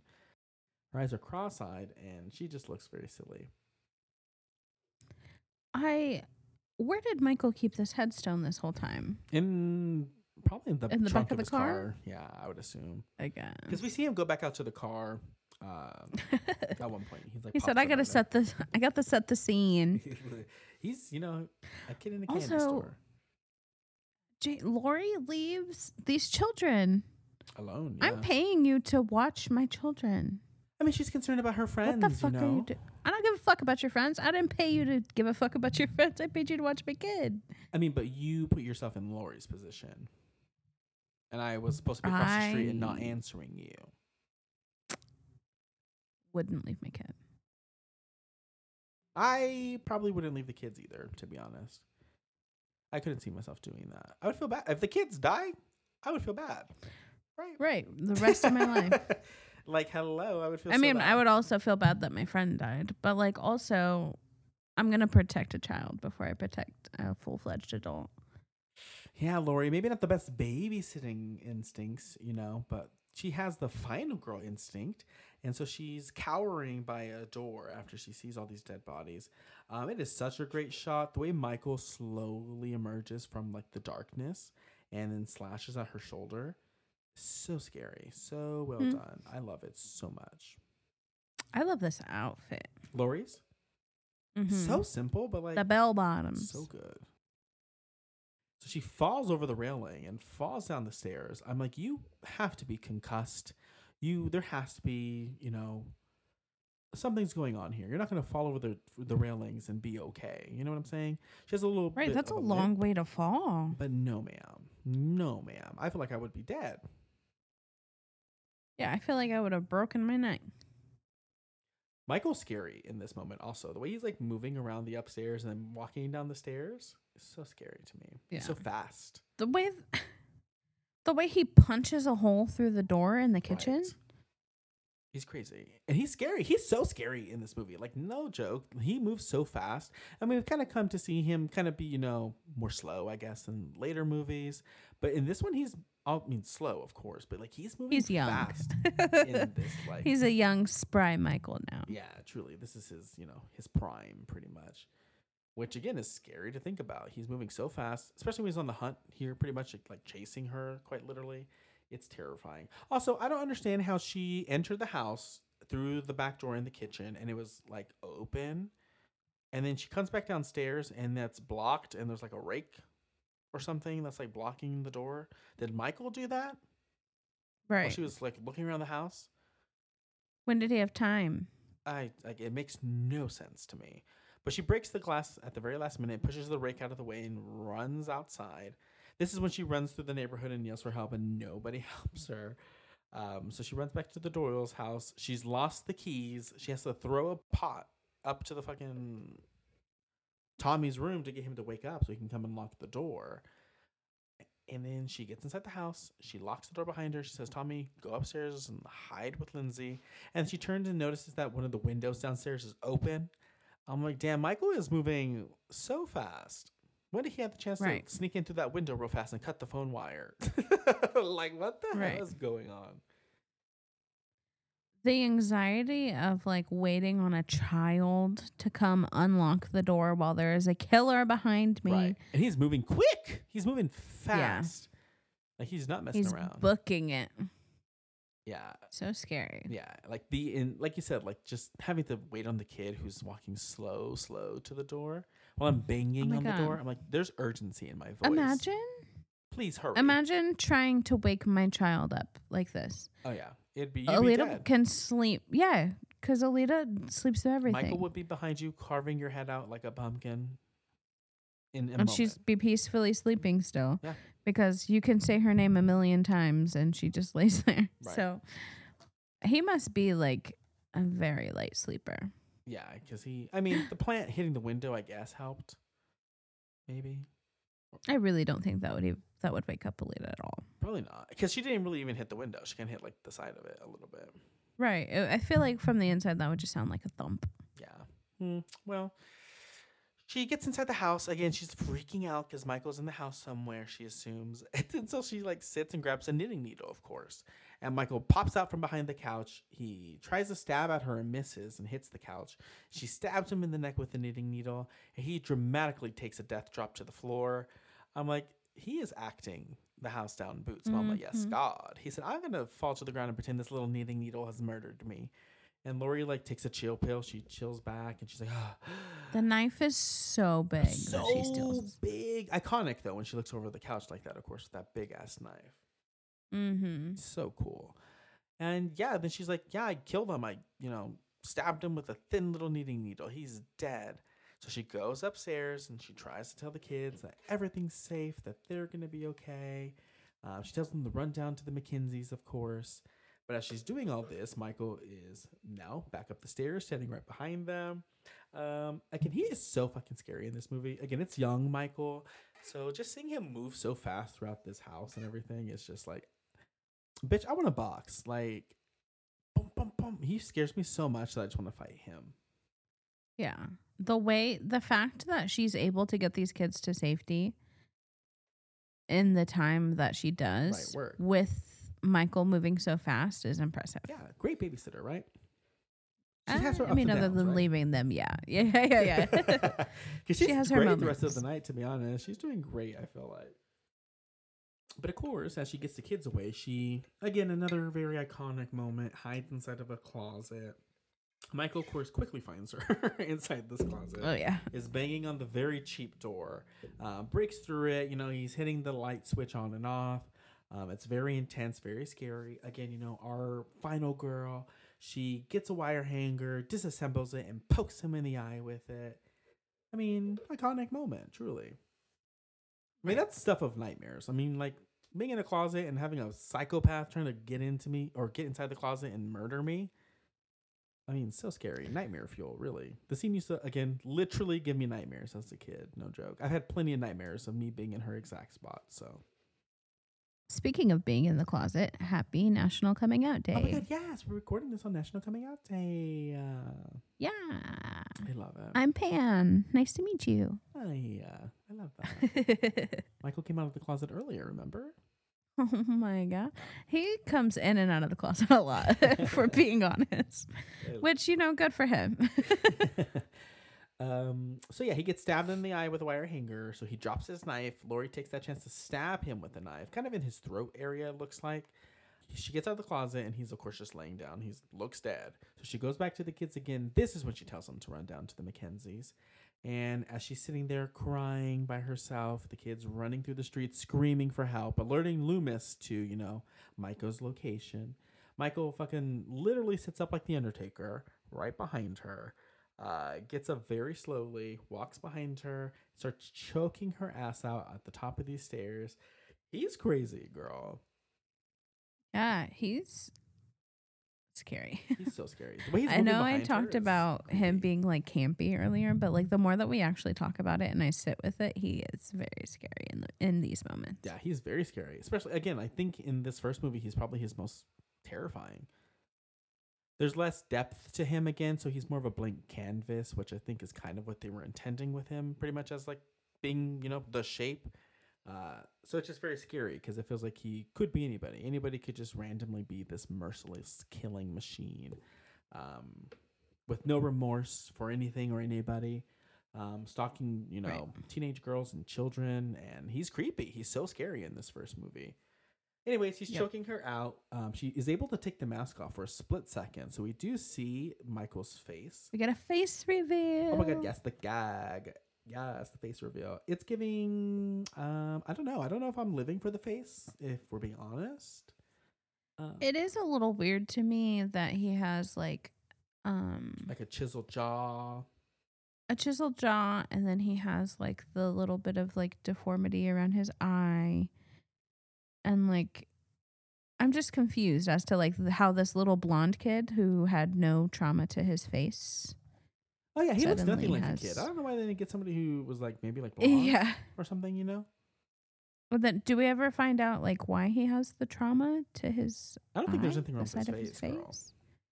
I think that's just how the man I looks. swear to God. I'm going back and pausing. 1 second. Let me pull Me the movie up. too. Hold on.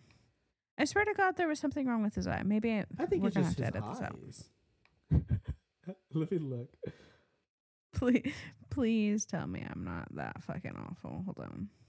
Oh, I mean, I guess kind of with the quick shot that we get, it looks like he kind of has like a black eye or something. I could Hold definitely. on, I think it's just the let me shadows. see. It makes one of the eyes Okay. look again like it's like a black eye or something. I think it's just the Okay. lighting and shadows. Me. Oh, I can. Yeah, I see Oh. what you're saying. Yeah, I think it looks like he has no eyeball. Yeah, it looks like there's something wrong. There's a little bit of trauma to his. I think that's his left eye. I mean, if you pull up the actor, his eyes are fine. So I think it's I just don't like know. something. Maybe with the it's lighting, just, maybe. or it's makeup. Who knows? Yeah, this is him. Okay. I don't know if it was on purpose or if it's a lighting trick, but ignore me. But we're saying the eye He is looks looking nothing like the fucked. child. The eye is looking. It's looking like somebody punched him 20 times in the eye. And he also just looks nothing like the small child. Right. Again, I mean, I guess hair color changes naturally all the time. I think so. I mean, I guess he can go from like blonde to dark black hair, no problem, I suppose. Oh yeah, it's fine. It's just whatever. I mean, I don't know. I truly don't know if cares? that's possible. If your hair can change color. I mean, I guess my mom was like she had like strawberry blonde hair before it became like a darker Oh, yeah. brown, I guess. I was born with bright red hair, and then it turned blonde, and then it's like a mop water brown whenever it's natural. So Interesting. it definitely happens, Okay. but it But just blonde to black, like a jet black. right. That's what I'm I'm like. questioning that. But anyway, so he puts the mask back on really fast, giving Loomis the opportunity to shoot him off of the balcony. He flies to the ground. Laurie's like, "It's the boogeyman," and Loomis is like, "Yes, baby girl, it is." And then he goes and looks outside, and Michael's gone. And of course, the iconic theme song hits, and we hear that heavy ass breath again. And yeah, and then that's how the movie ends, you guys. So great, truly and honestly. Like, what a great fucking movie Halloween is. Coming back to it again. I mean, again, if you're a fan of the slasher genre, I mean, this movie is, of course, a must see, and I do think it's something that you'll probably really enjoy. I'm sure there's people out there who maybe aren't like a big fans or aren't big fans of that subgenre of horror, but I feel like most people enjoy this movie. I would like to, read a review or maybe see if anybody has like any real issues with it, because I think it's great. I think it's very solid. Yeah, I enjoy it. I can see the influence that it has on modern film. It's a good time. Yeah, such a good movie. I really enjoy Halloween. Well, we watched the original. We watched 2018 last year, and Kills. So, And we're going to do Ends this month also. So, like, we did the modern trilogy for you guys already. And the original now. then next year we'll have to do like a Rob Zombie. How did I know it was going to go there? Always. And for me, it'll be what? What would I guess? What would you think I would pick next in the Halloween universe? I feel like you would pick 5. No. I was trying to send you the telepathic. Probably like an H2O or okay. maybe Halloween 4. I really enjoy those movies. Oh, Although 4. H2O was she's a little silly now that I kind of watch it back. But still really good. Jamie Lee is great. I remember that art the most next to this one. H2O? Yeah. It's really good. Again, Jamie Lee slays in that movie. Right. Iconic. Truly and honestly a badass in that movie. But yeah, so much fun. I love this movie, you guys. It was fun to talk about it and go through it. The foundation for generations to come. What are we rating this out of? Pumpkins. You are right. Let's do pumpkins. What are you doing? I do 4. Okay. I I mean, again, Halloween's a personal fave of mine, so I'm probably gonna go ahead and just give it a 5. 5 pumpkins out of 5. I really love this movie. Again, I mean, one of the earliest horror movies I can remember watching was Halloween. One of the earliest horror villains that scared me was Michael Myers. I've seen a lot of these movies in theaters, many of them in theaters. Again, it's not like my favorite franchise because a lot of the movies aren't good per se. But this original movie is just, it stands out for obvious reasons. And yeah, it's one of my faves. 5 out of 5 for sure. Awesome. 4 and 5. What a way to kick off spooky season. I'm excited for the rest of the month. Me too. I'm really excited. We got some fun discussions coming up for you guys. And yeah, again, go, check out the Patreon.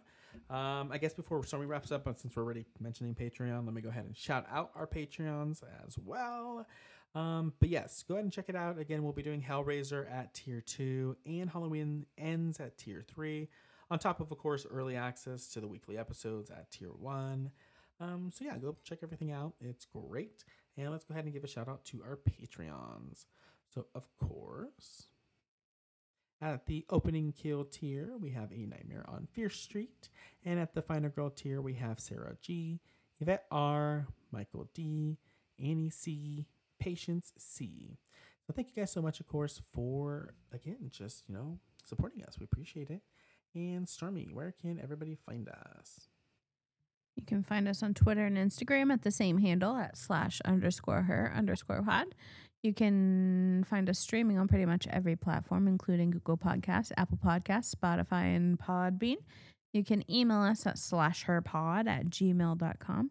You can follow us on Patreon at /herpod as well. Yeah, thanks for sticking with us for another week. I'm going to go try and sleep and hope that Michael doesn't pop out of my closet tonight. So, happy National Coming Out Day. Stay spooky, guys. Stay spooky, everybody. Bye.